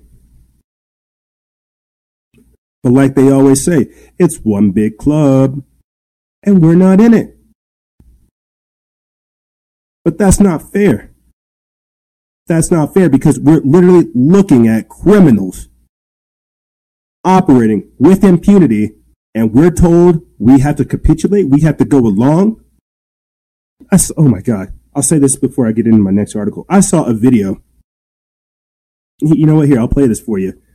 It's of Joe Biden, like, walking away Whenever somebody's like, hey, what's up with your son's laptop? He walks away. Now, the real clip that I'm trying to get angry about up over here and bring your attention is of Joe Biden at this ice cream store acting like he's just some sweet old man. Oh, he's just some sweet old man over here, just out there to get a shake. It's like you're an idiot. You're a gosh darn idiot. And the fact that if this works on anybody, you're a fool too, because you're playing yourself. You see, what's happening right now is damage control. A lot of this is damage control. That's why as Trump's doing all of his rallies, showing up to all of his events, they're telling Joe Biden, you need to sit down because of this right here. Not answering questions, storming off whenever asked about the FBI seizing his laptop, canceling events because he knows he shouldn't start talking. He's having I'm telling you, Joe Biden is having the grill pushed on him, as he should. The sad part is his old feeble brain may not be able to handle this, man, and that ain't an excuse, just an assessment. But here, let me play for you guys real quick this clip video, because we'll move on. I don't want to sit up over here and keep bashing Biden, even though it's appropriate. We'll play this clip for you guys of Biden claiming that there's no basis for those accusations, the accusations against Hunter, and that it's a last-ditch effort to smear me and my family. I don't think he needs any more efforts. I just have one more question, because Mr. Vice President, it affects Wisconsin. So Wisconsin's Republican Senator put out a statement on Homeland Security letterhead saying Hunter Biden, together with other Biden family members, profited off the Biden name. Is there any legitimacy to Senator Johnson's claims? None whatsoever. This is the same garbage Rudy Giuliani, Trump's henchman. It's a last-ditch effort in this desperate campaign to smear me and my family. Even the man who served on that committee, the former nominee for the Republican Party, said there's no basis to this. And the vast majority of the intelligence people have come out and said there's no basis at all. Ron should be ashamed of himself. Thank you. I appreciate your time. Thank you. I look at Joe and I'm just like, God, if you don't lose your mind, if you're not declared incompetent, like I'm very curious to see what's going to end up happening to Joe. If you want the truth, I am legitimately interested to see what's going to happen to him, whether or not he loses his mind, if he's declared incompetent. Like, I truly do not know. So I'll begin to start wrapping this up for you guys. I only have a couple more articles I want to bring to your attention, or at least a couple more statements, more or less. Donald Trump saying that AG Barr has to act, as well as the director of national intelligence, Ratcliffe, slamming Adam Schiff, saying that Hunter Biden's laptop is not some Russian disinformation campaign. It's an article written by Zero Hedge. They put this up October 19th. I'll go ahead and play the quick clip for you guys. It'd be better to hear it from himself. That people are under the impression that this is not real. So is Adam Schiff lying to the American people? This is an elected official. Yeah, so Maria, what we do is we tell the truth. And my role as the Director of National Intelligence is to not allow people to leverage the intelligence community for a political narrative that's not true. And in this case, Adam Schiff saying that this is part of some disinformation campaign and that the IC has assessed that or believes that is simply not true. I appreciate the opportunity to be able to tell the American people that that's the case, and I'll continue to do that, whether it's Republicans or Democrats. If they try to leverage the intelligence community for political gain, I won't allow it. Good. People are under the impression. Good. It appears that the Russia cries from Adam Schiff and his dutiful media peons is dead. We can only hope. As the Director of National Intelligence, John Ratcliffe, confirmed to Fox Business's Maria Bartiromo that, quote, Hunter Biden's laptop is not part of some Russian disinformation campaign. As Politico's Quint Forgy details that DNI Ratcliffe is asked directly whether accusations leveled against the Biden in recent days are part of a Russian disinformation effort. He says, no. Let me be clear. The intelligence community does not believe that because there is no evidence to support that. Quote, We have shared no intelligence with Chairman Schiff or any other members of Congress that Hunter Biden's laptop is part of some Russian disinformation campaign. It's simply not true.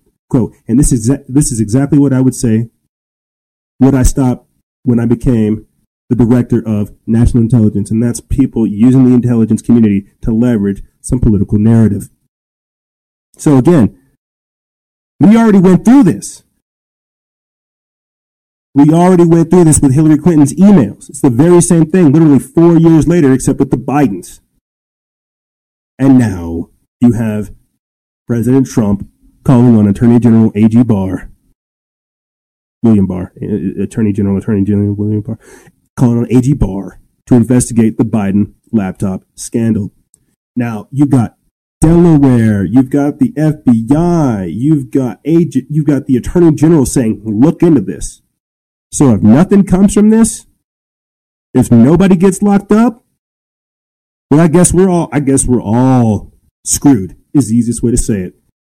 Because if this coke snorting, crack smoking, alcohol drinking, child molesting, degenerate scumbag can get away with this type of stuff, well, I guess we really do have a two-tier justice system. I guess Barr really is compromised. Let me get into this and I'll start closing stuff out for you guys. This segment. Put this up October 20th. It's from Zero Hedge. It says President Trump on Tuesday urged Attorney General William Barr to investigate the Hunter Biden laptop scandal and release his findings before Election Day. I doubt that. Quote, this is major corruption and this has to be known about before the election, said Trump in an interview on Fox and Friends. Quote, we have to get the Attorney General to act. He's got to act and he's got to act fast. He's got to appoint somebody, the president added. When asked how his campaign is going, he replied, quote, it's going very well. Adding of Biden, I think he's imploding. You look at all the corruption in his family, tremendous corruption. Hunter Biden dropped 3 MacBook computers off at a Delaware computer repair shop in April of 2019, signed a work order for a data recovery, and then never picked them up after the owner says he's tried to contact the former vice president's son. Contained within Hunter Biden's emails is evidence that Joe Biden was involved in leveraging his office in for pay-for-play favors, including the Ukrainian energy giant Burisma, which thanked Hunter for the opportunity to meet his father in 2015, before Joe forced Ukraine to fire their top prosecutor investigating the company. Several photographs of Hunter Biden in compromising situations were also discovered, including one with a crack pipe hanging out of his mouth. There were also rumors of child pornography, a rumor seemingly supported by the fact that an FBI subpoena for the drives was filed by the agency's top child porn investigator. Yeah. These people are involved in some strange stuff. There's no other way to say it. And then every time it leaks out, it's never good. Never, never, never good. It's never good. Because you have to understand, my friends, these people feel like they're allowed to rule over you. That's why they do these things. It's like all negative. They do these things because they feel emboldened to do so. Another example, and I'll leave it at this. Gosh, I wish I could leave it at this. Angry leftists send letter threatening to burn down homes. Yeah, in Milford, New Hampshire. Milford and Brookline, New Hampshire. People are literally sending messages saying, hey, you started this civil war. You've been identified as a Trump supporter. We're going to burn your house down. Who is telling these type of people to do this? So again, as more corruption comes out, you're going to see unimaginable levels of chaos to cover it up. And this is only one thing. I haven't even gotten into the Antifa guy doing like the occult ritual in Boston, Massachusetts yet. I'm literally just trying to describe the operating system of what we're going up against. It's not just the Democrats. It's not just leftists. It's not just feckless Republicans. It's not just useless conservatives. It's a mindset. It's a spirit that's going on out there. A transmission that people are picking up. Let's listen. Neighbor, you have been identified by our group as being a Trump supporter. This is the letter mailed mailed to the home of Kelly, a Milford resident who wished to be identified only by her first name. Your address has been added into our database as a target for when the attack should Trump not concede the election. The anonymous author goes on to say they hope Kelly's home insurance has fire coverage. I was very taken back. Milford police say this same letter was mailed to homes that have signs supporting President Trump. The department is now investigating and has contacted the Attorney General's office. This is my home. You know, you're not supposed to threaten my home. So yeah, I'm very put off. I'm very worried in the sense that, you know, this is going on in my town. But it's not just Milford. People in Brookline also received a letter. I was quite shocked that anybody would send a letter out with that type of threat. Police Chief Bill Quigley alerted the U.S. Postal Inspection Service and says whoever is behind the letters could face serious charges. Not only with us, with criminal threatening, and it's on a felony level because of the threat of burning homes down and causing injury, but it can also be with the postal inspectors, something on the federal level. And Kelly says she really wanted to share this story to encourage other people who may have received this letter to come forward and contact their local authorities. Reporting in Milford, I'm Tim Callery, WMUR News 9. Dear neighbor. Thanks, Tim. You literally have people not only burning down businesses, burning down churches, but now they're saying we're coming for your home next. What is this? That's what I mean by the social contract being broken. My God, who's telling people to do this type of stuff? You have been identified by our group. You have been identified by our group. So we're not talking about COVID-19 contact tracers, the CERT team, the Community Emergency Response Team. Nope. We're talking about Lone Ranger, political operatives, activists, terrorists, however you want to look at it, whatever you want to label them as. We're talking about lone wolf individuals going out there saying, let's identify them. Let's get them. And who knows? It could be a threat because we've unfortunately covered this on the show before. You know, it was only a couple months ago that a warning went out to people that had like American flags in their front yards because people were running around burning them. And so we just keep getting this narrative of somebody going out there burning stuff. We're still not getting answers for the fires that went on in Oregon and California where there were known arsonists that got rearrested. Who's telling people to do this stuff? It doesn't make sense because there's a spirit working. There's a spirit out there saying, hey, do these strange things. Remember that? We talked about that last year, the suicide spirit. Well, now it's criminology, if you want the truth. It's bordering criminology because these people, they want to be stopped. They want to be, they like who they're becoming. They like what they're doing. And they don't think there's anything we can do to stop them. So heck yeah, they're going to intensify and escalate. That's all they're going to do. Because they haven't been shown the repercussions of their actions. What violating the social contract will get you. And now, check this out, gang. Now, you've got rituals in broad daylight.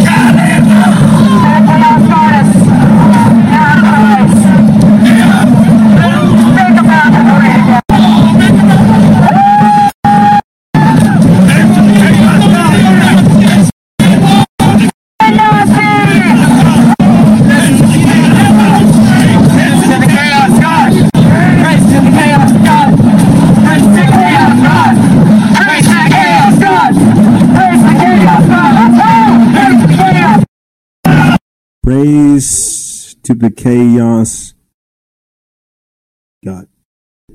Antifa conducts a satanic occult ritual in Boston streets. It eats a bloody heart, symbolic of Trump. An article written by Pastor Petrie over there at Newspunch. They put this up October 20th. And before I get into this, I just want to say that I saw this video from other informational networks that I'm a part of, and this did not happen just here. This was one of the only articles that was able to get out. And so when I'm starting this episode saying there's thousands of witches plotting to bind Trump on the debate night and on the election day, when I'm trying to get you guys to think about, my God, who's organizing these useful idiots? This is what you need to have in your head.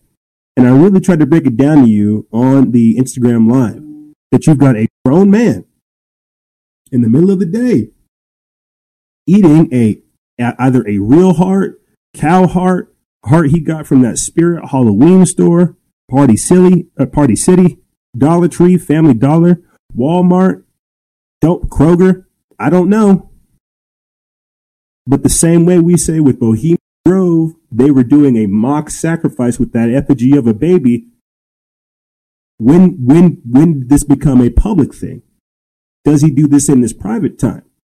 If he feels emboldened to do this now, what do these people do in the dark? But see, again, that's it, the externalization of the hierarchy. And you can say, oh, this was a show, this was a stunt, this was a thing. Yeah, you can say that, but at the same time, it's only going to encourage other people to do this type of stuff. Let me read this and I'll close out this segment for you guys. It says, Antifa radicals conducted a satanic occult ritual on the streets of Boston, Massachusetts this weekend as they burned American flags, chanted praise to the, quote, chaos god, and ate a bloody heart symbolic of the President of the United States. The Antifa occult gathering was organized to supposedly counter a protest against left-wing violence also held in Boston on the weekend. Video of the disturbing scene posted to Twitter shows a group of sign and bullhorn wielding Antifa radicals gathered in a city street in Boston, letting out a demonic yell and shriek as members of the group begin to suck out the blood of a heart that's meant to symbolize President Trump. As an American flag's beneath the feet of the heart-eating Antifa member, he falls to his knees and rips the heart in half, revealing as blood explodes on his face amidst shouts of, "I'm on fire!" before another member appeals through a bullhorn to the chaos goddess, "Hear our cries."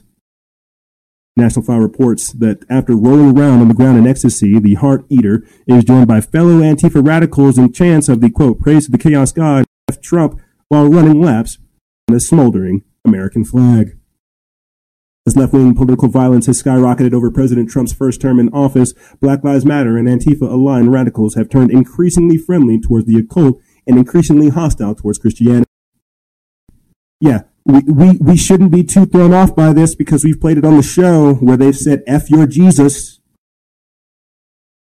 F your Jesus. Sean King, another one of the radicals, I guess, dude's over there saying, yeah, tear down Jesus statues. And I've reported on it over here, how ISIS has done the same thing. And so when your whole thing is destruction, degeneracy, toppling the patriarchy, you're going to do things like this. We should unfortunately not be surprised by this type of behavior. This should, again, exemplify the type of people we're dealing with, violating the social contract, directly coming after your religion, hating you for it, doing God knows what. It is a spirit out there.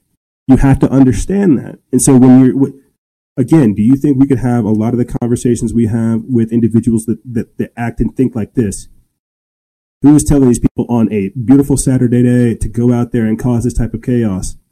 This is people, again, looking for a political solution to a spiritual problem. These people are not well. The pandemic definitely accelerated a lot of these things, but you get what I mean. Continuing on. It says, over the recent months, the group's left-wing extremists have attacked a number of churches and Christian idols, including the famed St. John's Church in Washington, D.C., as previously reported by National File.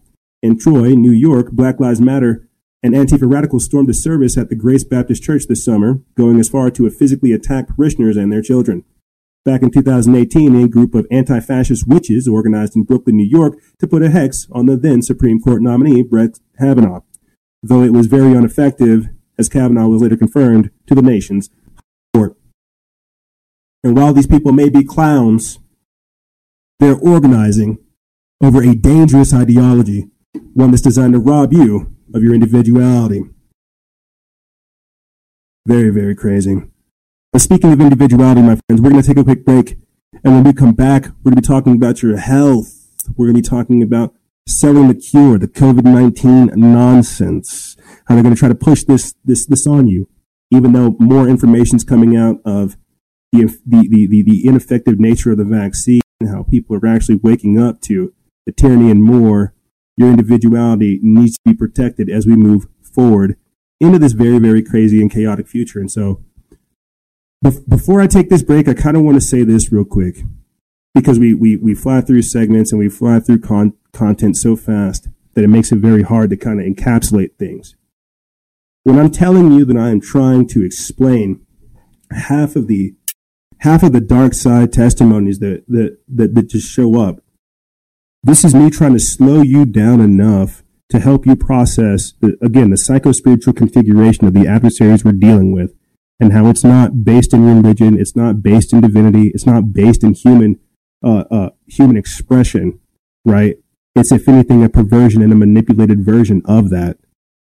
And whenever I'm getting up here trying to talk about these type of things, I'm really just trying to explain where I come from and how I don't want the prescribed ideology given to me. I don't want that. I want to rediscover truth. I want to understand God. I want to be a good person. I'm not saying I don't experience hardships. My God, there's a lot of things going on behind the scenes that I can't tell you about because it sounds crazy. But I say all that because I'm trying to bring you guys the rewards of all of my hardships. I'll tell you about my failures. I'll tell you about my successes, and I'll tell you about how it hit points to where if I didn't have God, I don't think I'd be here. And so when I say that there are witches that could have hexed me, people that could put a spell on me, people that could come in and come shoot me, these are all very real. We've talked about it time and time again, from the cartel to the Satanists to the occultists to witches to militants to activists. It's out there. And so I'm not saying any of this stuff to grandstand. I'm saying this to bring it to your attention to where you have to be aware of what's out there. And the minute that I began plunging into this and seeing, again, some of this dark side stuff, I had to raise, I had to throw something up because it terrified me seeing this organization. Now you've got things like after-school Satan programs. You've got the Satanic Temple saying that abortions are good for their religion. They need those babies. You've got Patrice Cullors, one of the co-founders of Black Lives Matter, coming out saying, yeah, we practice witchcraft. So when I'm trying to provide you guys with all of this information, it's me trying to explain, hey, this is the psycho-spiritual configuration that I am against. I don't advocate for this type of behavior.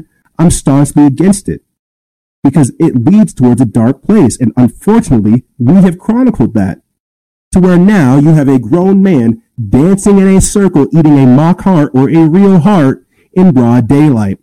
Thousands of witches plotting to come after Trump as Biden's child pornography-filled laptop gets revealed. These are the Darkside testimonies. This is what we're up against. And we're also up against the time. We're going to take a quick break.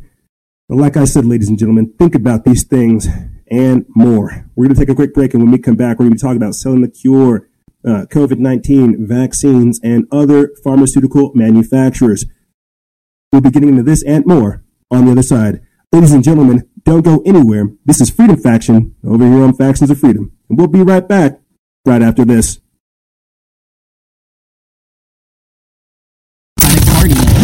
Joe Biden is marching in lockstep with them. Biden and the far left are promising to crush middle-class families with trillions in new taxes.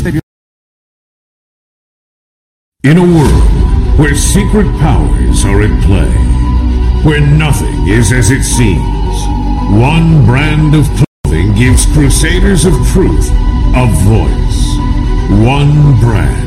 in the fight against terror, deceit, and destruction.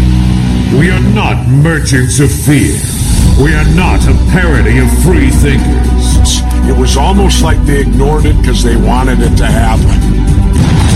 I occasionally think how quickly our differences worldwide would vanish if we were facing an alien threat.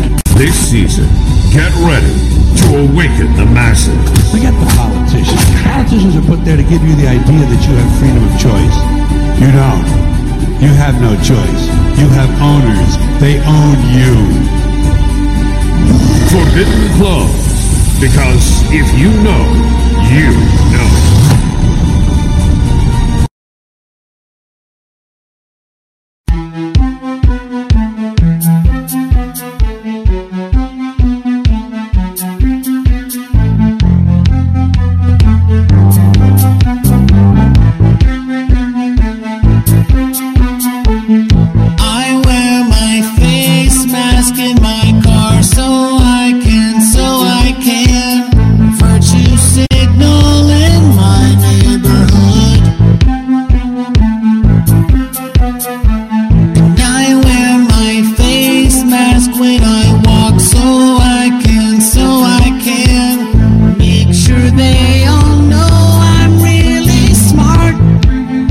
Keep your distance.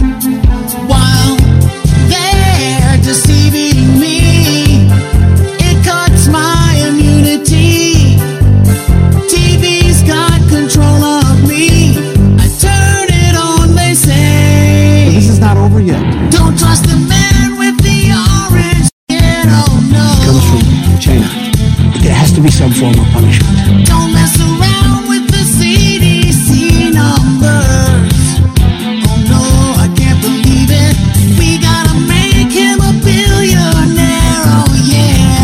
Then the final solution, which is a year to 2 years off, is the vaccine. I wear my face mask in my house so I can stop a symptomatic disease spread to myself.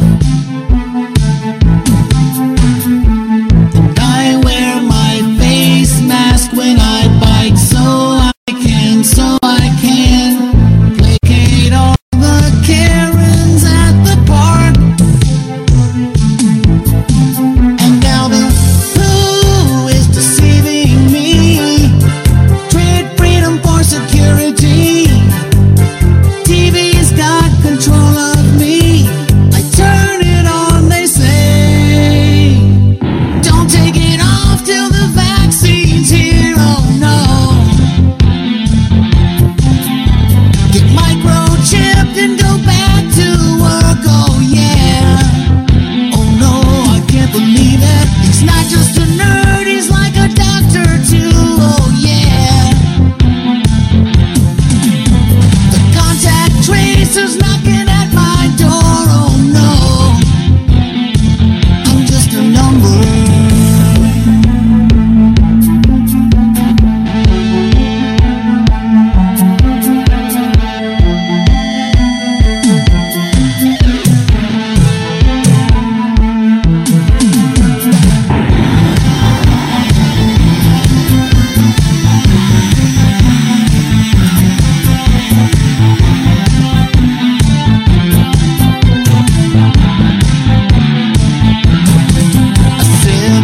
I wear my face mask in the car. I wear my face mask when I walk. I wear my face mask in my bed. I said, I wear my face mask when I eat. I wear my face mask when I sleep. I wear my face mask, I can't breathe.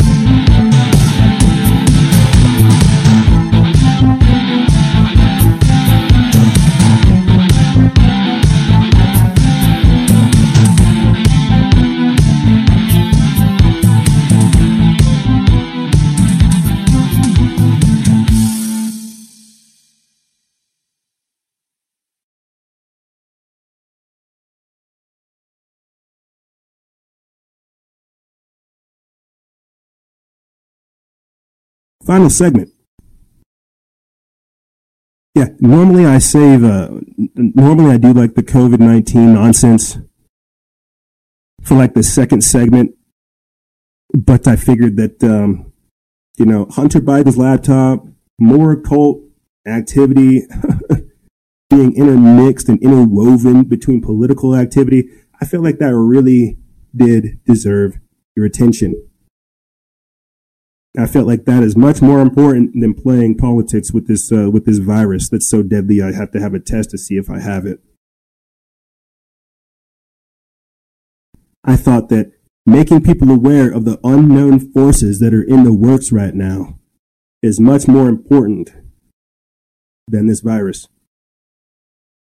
For you see, ladies and gentlemen, we have been infected with authoritarianism. I think you guys understand that now. And again, the psycho-spiritual configuration of the people who have power need to be called out.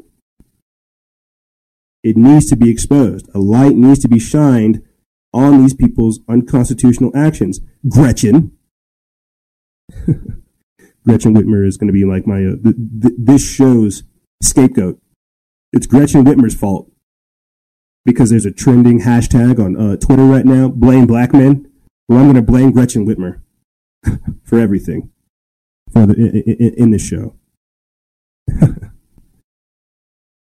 Again, the psycho-spiritual configuration of the things that we're dealing with, guys. It's crazy out there. It's crazy out there, and it's only going to intensify. In this segment, we're going to be talking about selling the cure. And the reason I write it as such is because you can step outside right now. I was trying to figure out how to weave this into the content this week, so I think I'll just come out and say it. One of the reasons that homeless people are like very rarely sick and don't die is because they get absurd amounts of sunlight. They're out there in the sun all the day. That's why their skin's all leathery and tanned. That's why they don't get diseases and viruses and bacteria. Like I said, did anybody tell the Amish about COVID-19? I guess we just don't care about them, or what? Because there's no way, again, if the president of the United States can catch COVID with all the precautions they're trying to take, if they took any, what chances do we have? And so what really needs to happen at this point is talking about the boosting of people's immune system, making us healthy. But the fact that we are relying on vaccines and pharmaceuticals as if they are panaceas and they're supposed to save and heal us, that's the problem. Because you see, they have to sell you the cure. I said that earlier this week. Yeah, the vaccine will be free for sure, because the treatments won't be. Yeah, for sure. Everybody gets a vaccine. Like Oprah says, you get a vaccine, you get a vaccine, you get a vaccine, they get a vaccine. Well, who can afford the treatments afterwards? Who can afford those treatments afterwards? Let's go ahead and start getting into the content for this segment. Just last week, I don't think I'll play this entire clip. It's 14 minutes. You guys can find it on our Instagram Live or on our Instagram TV. Bill Gates said that the world won't return to normal. Again, fear-mongering. He says that it won't return to normal only after the second generation of COVID vaccines are rolled out. So I won't play this for you in its entirety. I just kind of want to get it on record and talk about some of the things he's saying. Here he is with Chuck Todd on Meet the Press, talking about COVID and more. Despite what President Trump claimed on Friday, there is no cure, nor is there a vaccine for the coronavirus, at least not yet. But when a vaccine becomes available, Bill Gates will be ready.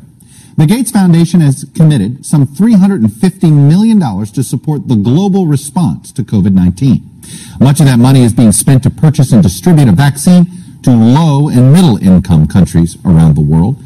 And Bill Gates joins me now from Seattle. Mr. Gates, welcome to Meet the Press, sir. Thank you.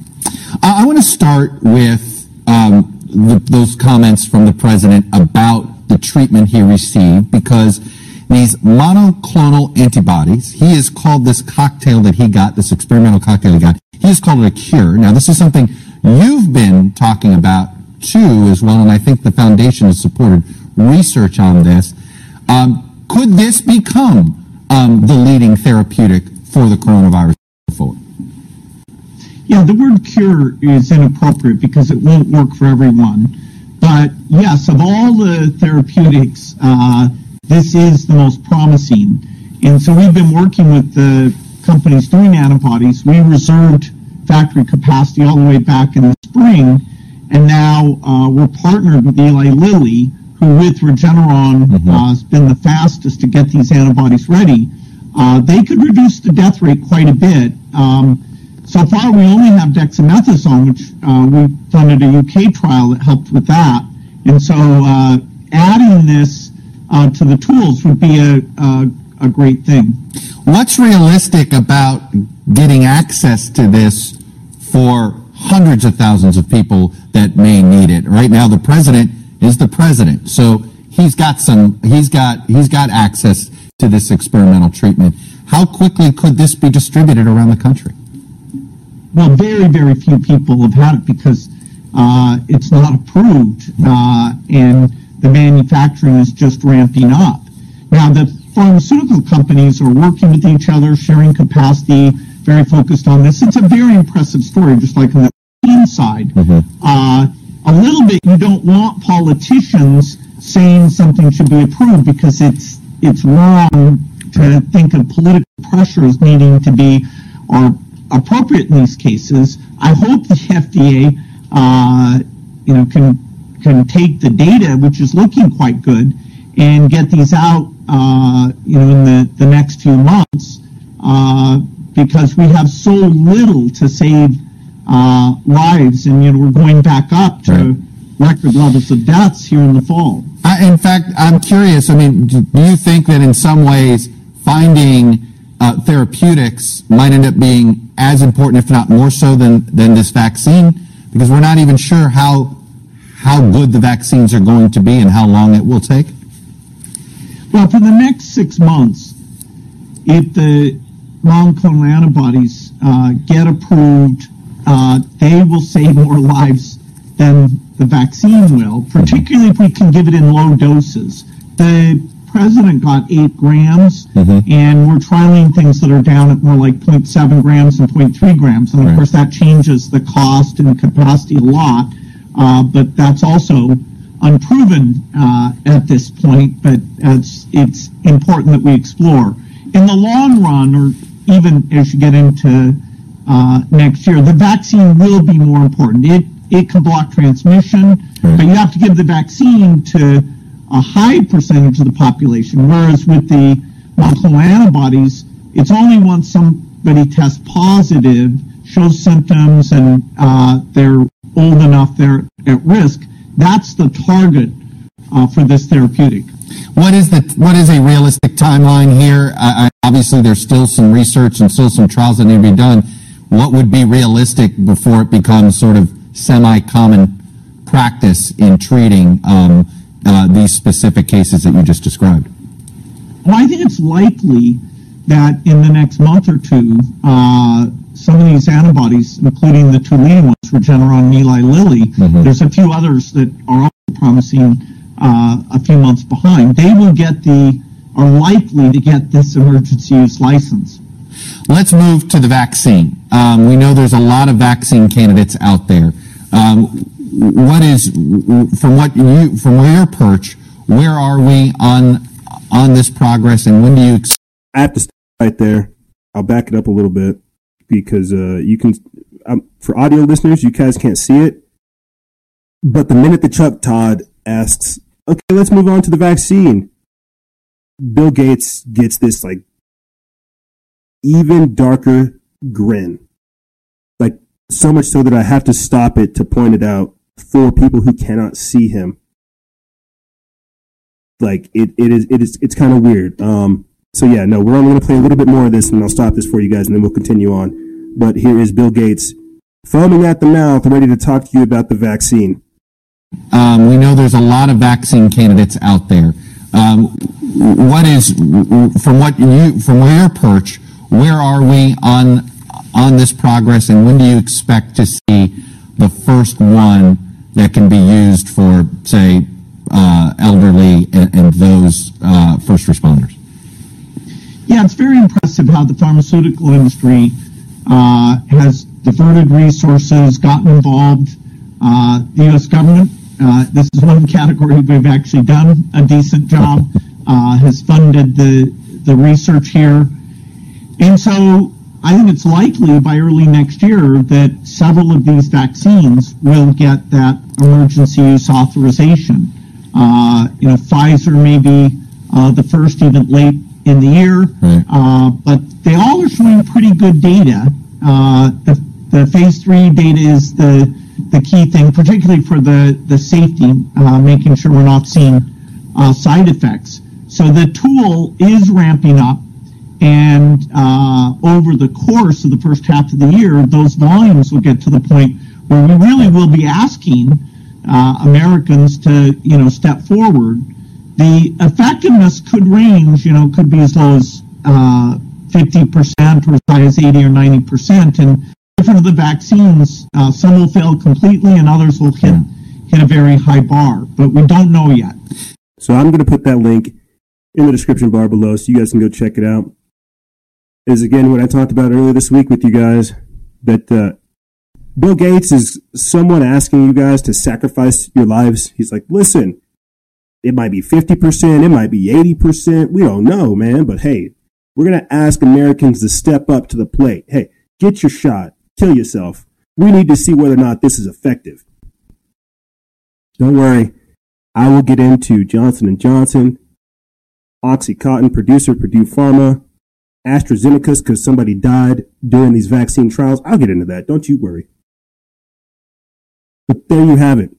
If you guys go on and go watch the full interview, he says that we cannot get back to normal without having the vaccine. We're already seeing this week alone the first immunity passport being deployed.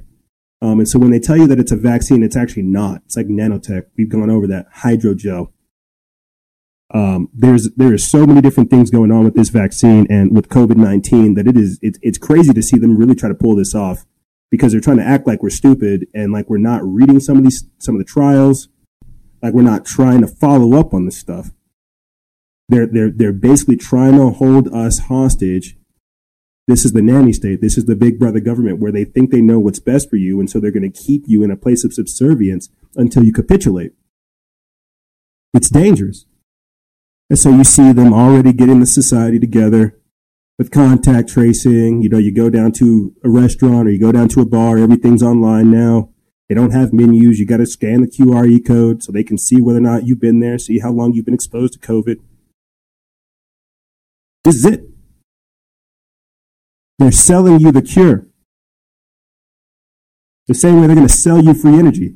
I didn't have time to whip it into this, but Bill Gates said shutting down the economy won't stop climate change, that it's nowhere near sufficient. We'll cover that in the future. But you already have him moving on to the next thing, saying, okay, cool. I've got people entranced with the COVID-19 vaccine. I'll be able to take over their body. Let me begin to manipulate their movement, their freedoms, their rights, and more. They're going to sell you the cure the same way they're going to sell you free energy. You can generate your own energy, hydroelectric, solar, or even thermal, my friends. But because we don't think like that, at least not like an industrial scale or at least on like a private scale, we're not thinking about this. And so this, to jump back to vaccines and COVID-19, selling the cure. That's why and we've covered it. People don't trust this vaccine. People don't trust how this whole response has gone down. Again, why Bill Gates is now our global health dictator. But how there's been so much mismanagement with how this has been handled. Gretchen. So much so that you now have New York Governor Andrew Cuomo saying that Americans can't trust the Trump administration with the administration of the coronavirus vaccine. Here, let's take a listen, and then we'll continue on.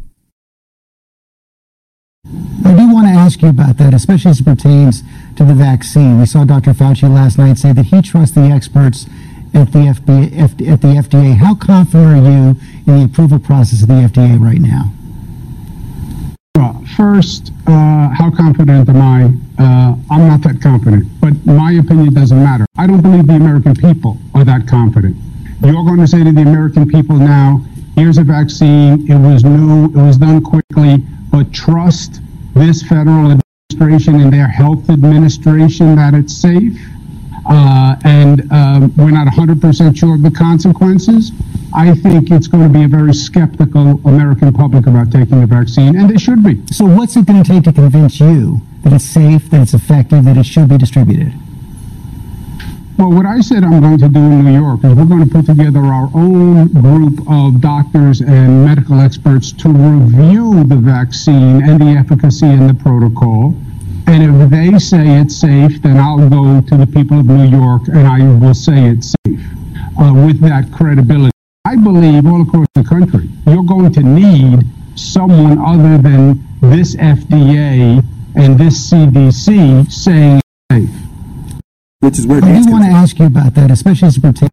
Which is where Bill Gates comes in. There was an article this week too saying that USPS or UPS was getting involved in the administration of the vaccine. You already got the military getting involved in it. You got the whole Operation Warp Speed where they have more military scientists instead of civilian scientists. And again, we're not asking the question of, was this a bioweapon? Are all of these precautions necessary? What is going on? What are you guys hiding from us? That's why this is so terrifying. Is the debate is not even about my body, my choice. It's about the administration and the development of a vaccine that's going to be faulty. Where they're already asking for regulatory flexibility. And Johnson & Johnson, who I've been, having my finger on the pulse on since this whole started, they are now going to court. Oh, don't you worry. I'll save that. I'll get into that. But here, let me bring this up. As government is putting kids in bubbles, a study has suggested that playing in dirt boosts the immune system. Another fantastic article by the good folks over there at the Free Thought Project. But you already know what I'm going to say. You know what this article is going to go over? It's going to be talking about vitamin D. And about how sterilizing the environment increases people's ability to contract colds and viruses. Again, you cannot escape some of this stuff. And I don't mean to sound like, morbid or, mean or anything. I'm being honest. You build up a tolerance. But what's going to happen with this vaccine, that's why it's so crazy. This is government's response, trying to provide you like with an immune system, with a response. They're not actually talking about health. They're not talking about fitness. They're not talking about your diet. They're talking about drugs. They're talking about the manufacturing of things. If people think that by giving by abdicating their sovereignty, their health freedom to a government like this, they deserve everything they're going to get. Sad truth. Let me read a little bit of this and continue on. It says, as more states and countries attempt to send children back to school amid the COVID-19 pandemic, we have seen some utterly horrifying scenes. Masked up and shielded children of all ages being forced to stay behind plastic sheets, dividers, and some are even kept inside polyphenol cages with little to no evidence showing its effectiveness. Depriving kids of crucial exposure to diverse bacteria may be far worse than the psychological implications, as a new study shows. Children's immune systems appear to thrive while playing in the wild. According to a new study in the October 16th issue of the Science Advances, children who played in formerly gravel-covered urban daycare center yards, renovated with natural forest floor, developed more diverse microbiomes and signs of better regulated immune systems within just 1 month. Throw your kid out there in the dirt. Let them play there and let them make mud pies. Make them mud pies, but don't let them eat too much mud. Get them diatomaceous earth. Continuing on, it says the results were utterly astounding and show just how beneficial the act of being a kid and playing in the dirt can be. The study examined 75 Finnish children between the ages of 3 and 5 who were all examined prior to the changes. After only 28 days of playing on the forest floor instead of the sterilized gravel and concrete playgrounds, the children had significantly more diverse skin and gut bacteria and a stronger presence of anti-inflammatory proteins in their bodies than children in daycare centers without the intervention.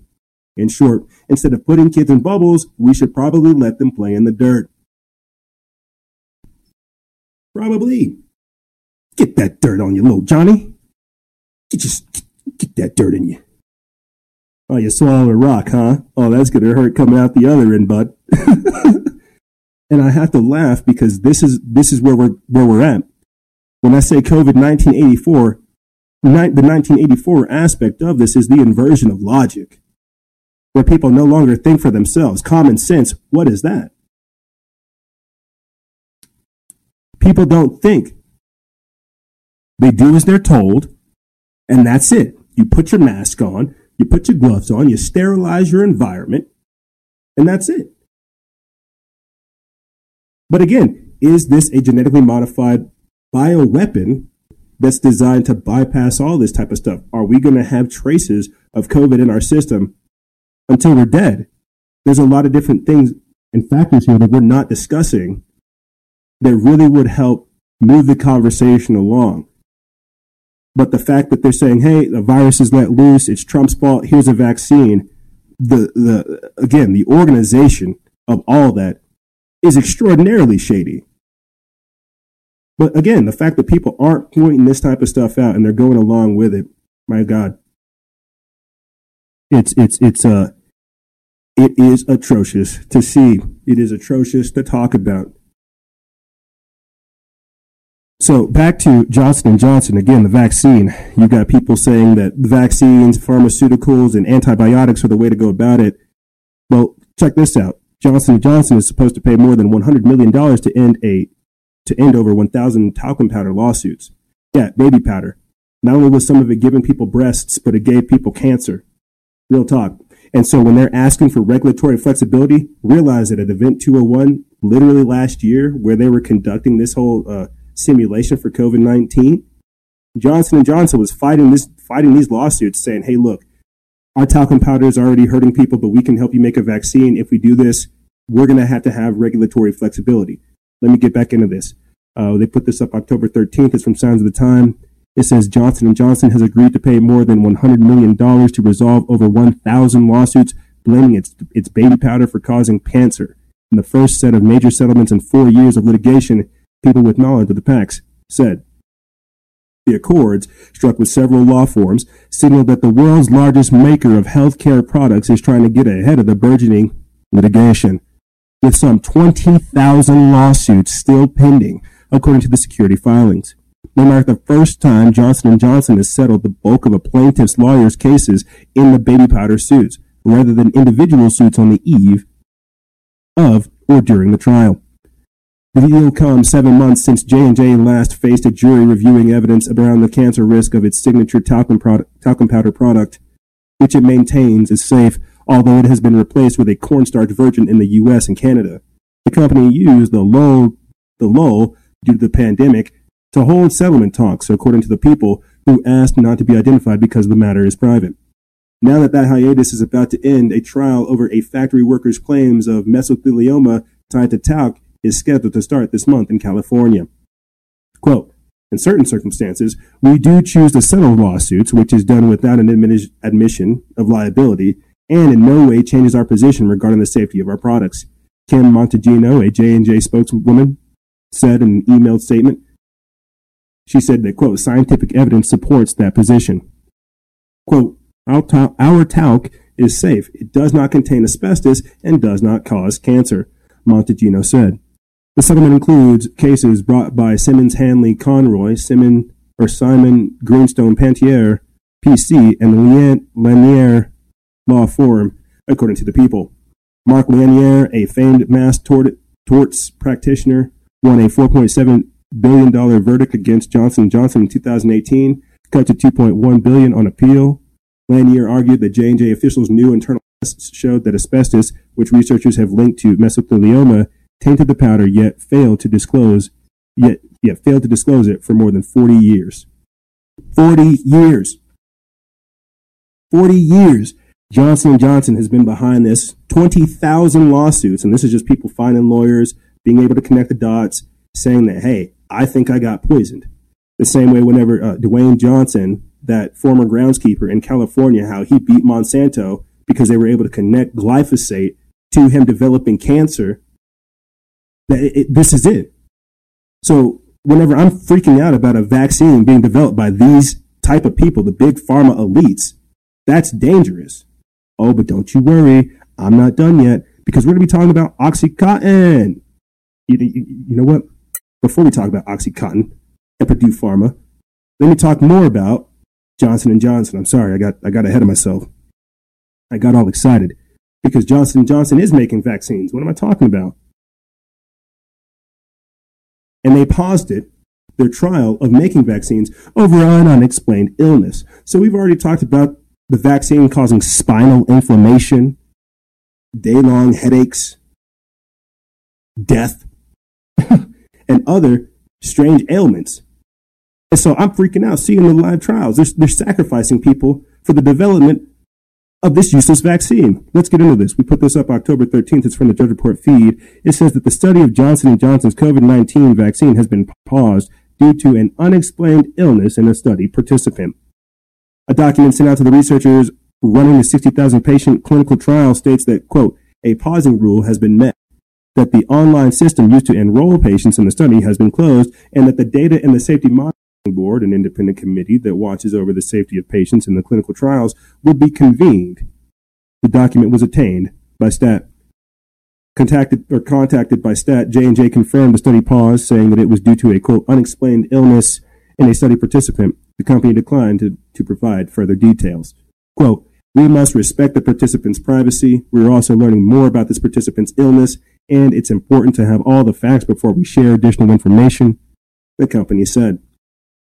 J&J emphasized that the so-called adverse events, illnesses, accidents, and other bad medical outcomes are an expected part of the clinical trial, and also emphasized the difference between a study pause and a clinical hold, which is a formal regulatory action that can last much longer. The vaccine study is currently not under a clinical hold. J&J said that while it normally communicates clinical holds to the public, it does not usually inform the public about study pauses. The Data and the Safety Monitoring Board, or the DSMB, convened late Monday to review the case. J&J said that the cases like this, quote, it is not always immediately apparent whether the participant who experienced an adverse event received a treatment or a placebo. Though clinical trials pauses are not uncommon and in some cases last only for a couple days, they are generating outsized attention in the race to test vaccines against SARS-CoV-2, the virus that causes COVID-19. Given the size of Johnson & Johnson's trials, it's not surprising that the study pause could occur, and another could occur if this one resolves, a source familiar with the study said. Yeah, they're expecting more hiccups, I'll tell you that. They're expecting death. They're expecting all of these hiccups and these problems because, well, they just got to get it in you. They just have to give you that gift. And so while we're talking about Johnson & Johnson having unexplained illnesses, knowing that they won't be able to fully cure this virus, asking for regulatory flexibility at Event 201 just last year, you also have this, a volunteer in the COVID-19 vaccine trial dying in Brazil. Yeah, a volunteer in AstraZeneca's COVID-19 vaccine trial died in Brazil. The country's health authority confirmed Wednesday. This is an article by Jack Phillips over there at the Epoch Times. They put this up October 21st. And this is what I was trying to allude to just the other day whenever I was doing the Instagram Live with you guys, where they're just feeding us into this wood chipper.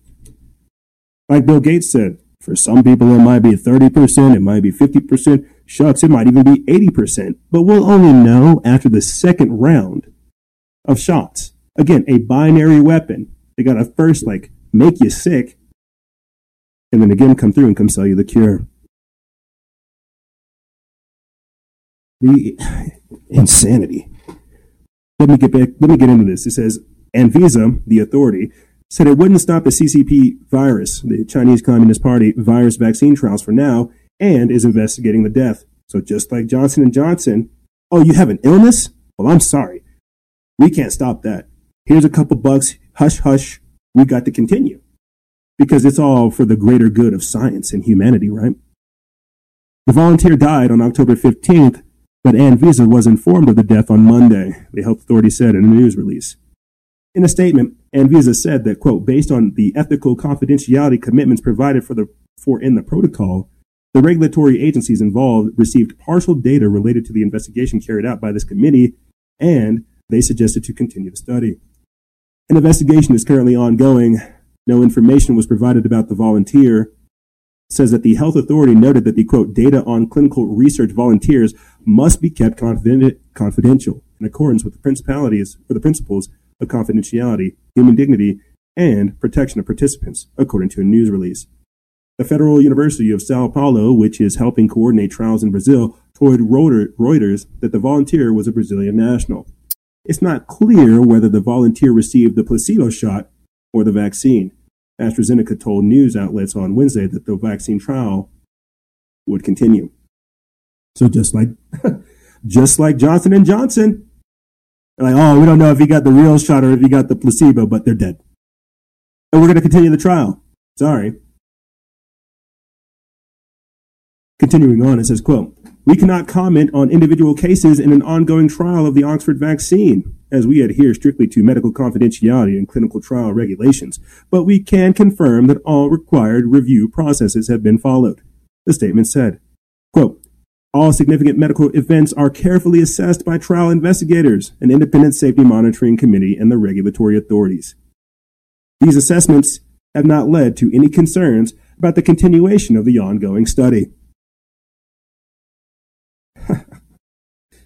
Yeah, so we don't know whether or not that guy died from the placebo or the actual shot, but we're gonna keep doing the study. Sorry. Send his family a gift card. This is it. Because this is science. And that's what I mean by them sacrificing us so they can understand not the disease, but the cure. They're going to try to sell you the cure. Do you like what you're seeing so far?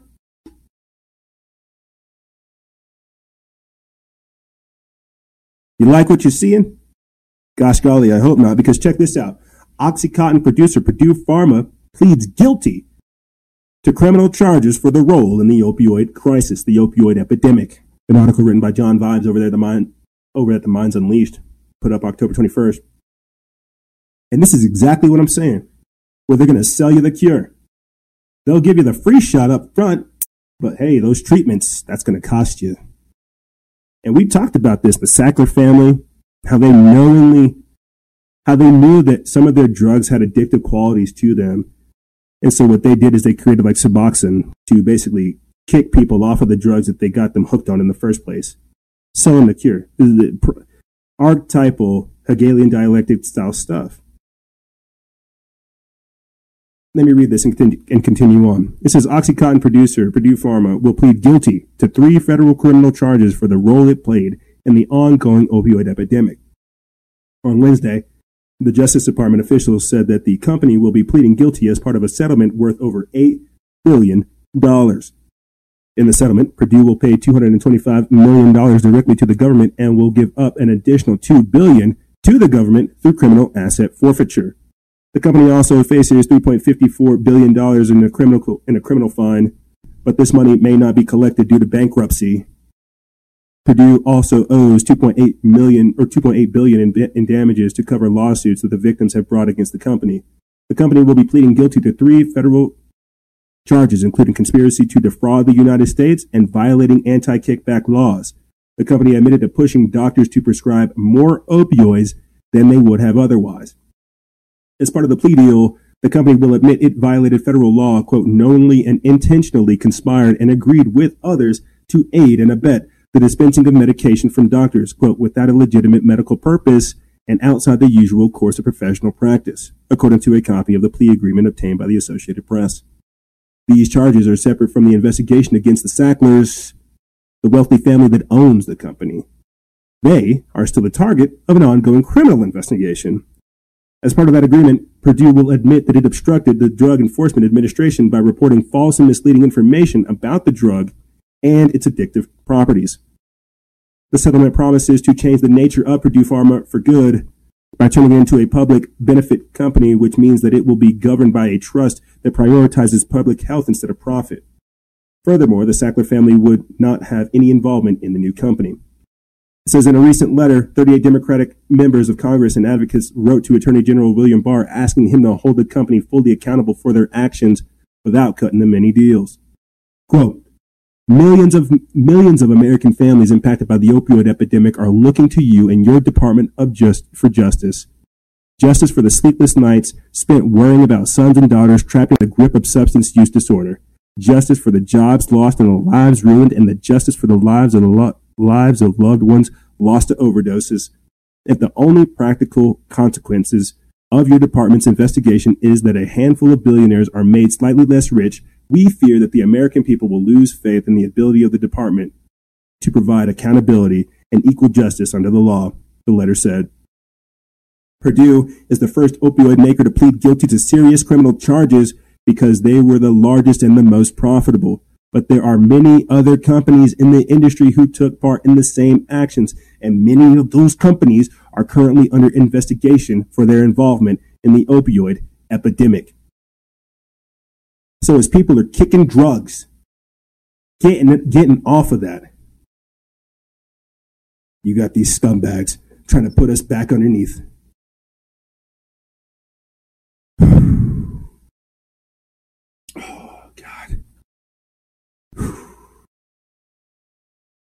You know, I think like longtime listeners have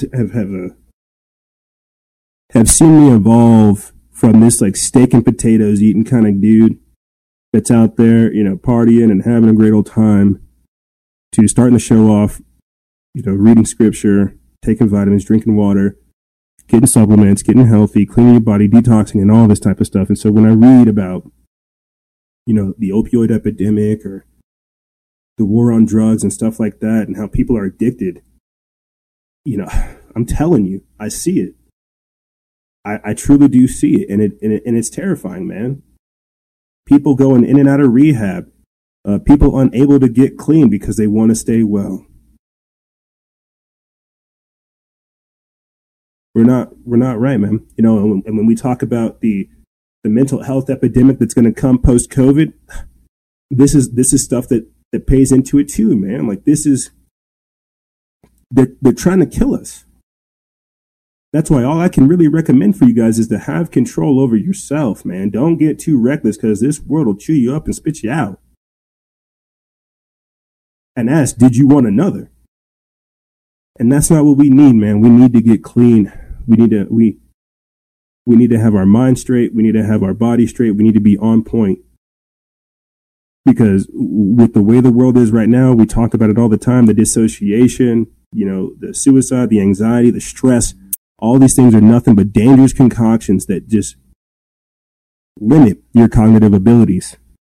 You know, and I said this too. I'll say this and I'll start getting into the next article to close stuff out for you guys.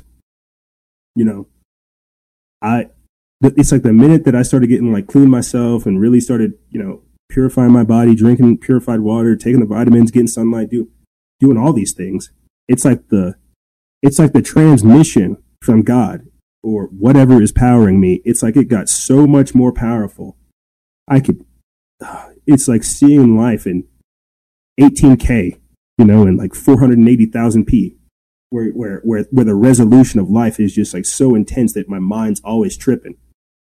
You know, this is why whenever we talk about mushrooms and things like that, I'm like, oh my God, if people would try sobriety, you would be tripping all the time. You know, but that's the thing, is they don't want people to be clean. They don't want people to be focused. They don't want people to take their health into their own hands. They want you to be sick so they can sell you the cure. There's no profit in a cure. You can't have an industry on a cure, but you can make money off of a sickness for sure, Bill Gates. So let's get into this right here. It says that YouTube confirms that it will immediately ban all videos that question the, quote, official vaccine narrative promoted by the corrupt World Health Organization and vaccine companies. An article written over there at Patriot Rising. We put this up October 20th.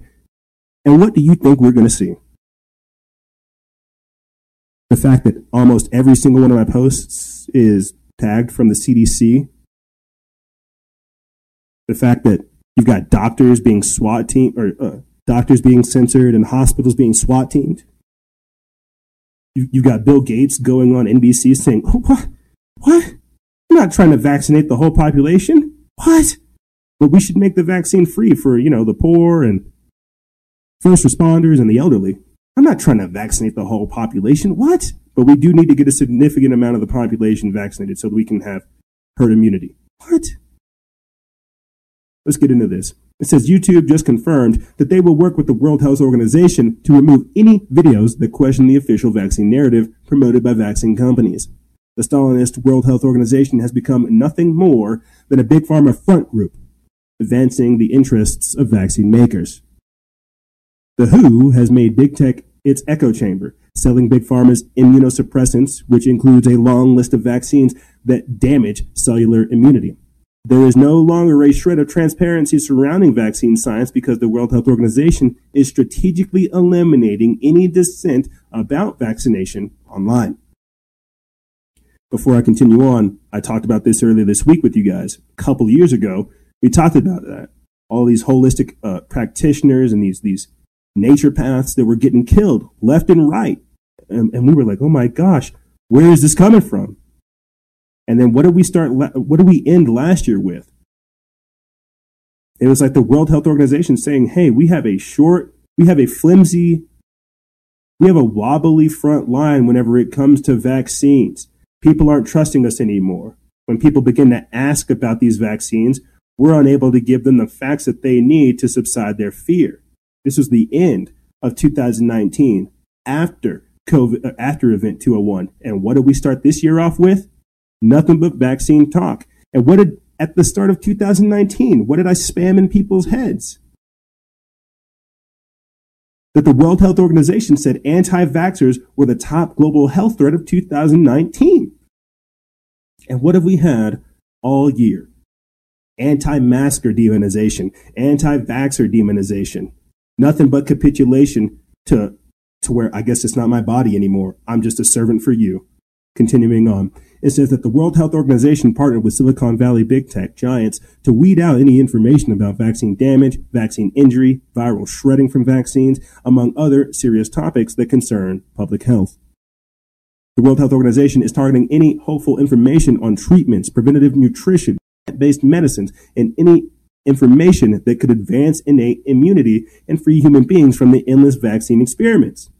This authoritarian organization pays no regard to human rights as their team of vaccine pushers work to bury information that is critical of vaccine science, its shortcomings, and its sordid history of deadliness. The scientific method is being suppressed and censored because the World Health Organization demands vaccine obedience, targeting the centers of vaccines as a, quote, public health threat. That's me. The World Health Organization demands wide-scale distribution while ignoring the science of its adverse effects. This network of vaccine pushers coordinate to ensure that the vaccine makers enjoy legal immunity when their products do harm, while censoring any debate about this atrocious reality. It says that the modern-day World Health Organization is like the USSR State Committee for Television and Radio Broadcasting, a propaganda and information suppression branch of Joseph Stalin's early 20th century Soviet Union Communist Empire. During that time, the Soviet Union controlled the television networks and the radio stations with their own political propaganda while locking down public speaking on important matters of human freedom and pushing anyone who dared commit, quote, a slip of tongue. Today, the WHO runs a digital solutions department that meets weekly with the policy teams of big tech. This dictatorial WHO department is led by Andy Pattison, who was open about their effort to censor any information that dampers human belief in the upcoming coronavirus vaccines. He told Reuters that his team meets with YouTube on a weekly basis to discuss content trends online while discussing the types of videos that spread, quote, dangerous misinformation about vaccines. YouTube recently agreed to limit the spread of COVID-19 related information that defies the position of the WHO. YouTube is in the process of removing videos that question COVID-19 vaccines.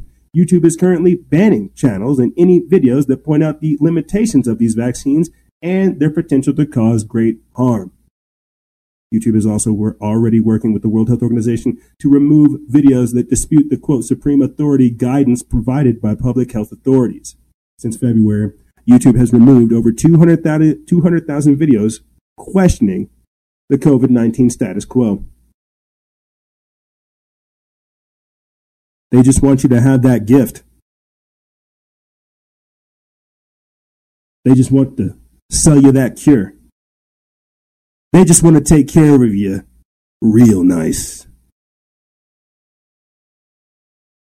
And that's why we have to be hyper vigilant of everything that's going on, ladies and gentlemen. You have to understand, again, the psycho-spiritual configuration of the adversaries that we're discussing here, and how capitulation only emboldens them, and how resistance is the only thing we have, regardless of how much it may hurt. I'll say this and I'll close out the episode for you guys. Coming back full circle to what I was saying at the start. Be courageous, because you never know who you're inspiring. Speak the truth, regardless of how much your voice quivers and shakes. Because you can't betray yourself, and you can't flop on your morals. All you have in this new world order is the truth. And that's what we fight for. Because as they try to build up an empire of lies, a single truth can tear it down. And that's why they're trying to silence everything, from dissent to truth and more.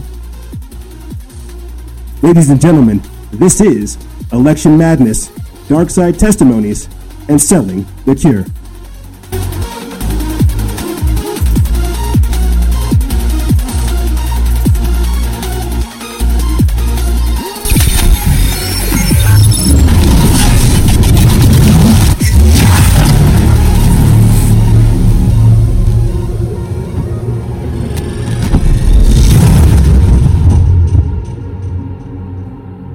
However, ladies and gentlemen, that's all I really have for you guys and gals.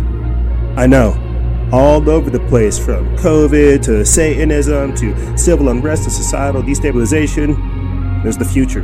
This is 2020. I don't know why we should be surprised. If anything, we should really start looking forward to what 2021 has in store for us and what we can do today to prepare for it.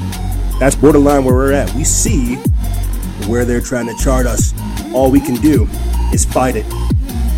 But like I said, ladies and gentlemen, that's all I really have for you guys and gals. If you have any questions, feel free to email me. I'll have it in the description bar below, as well as all the other videos that I put out throughout this entire episode. And remember, guys and gals, stay vigilant, expose lies, and share truth. This is Noisera, Freedom Faction, out.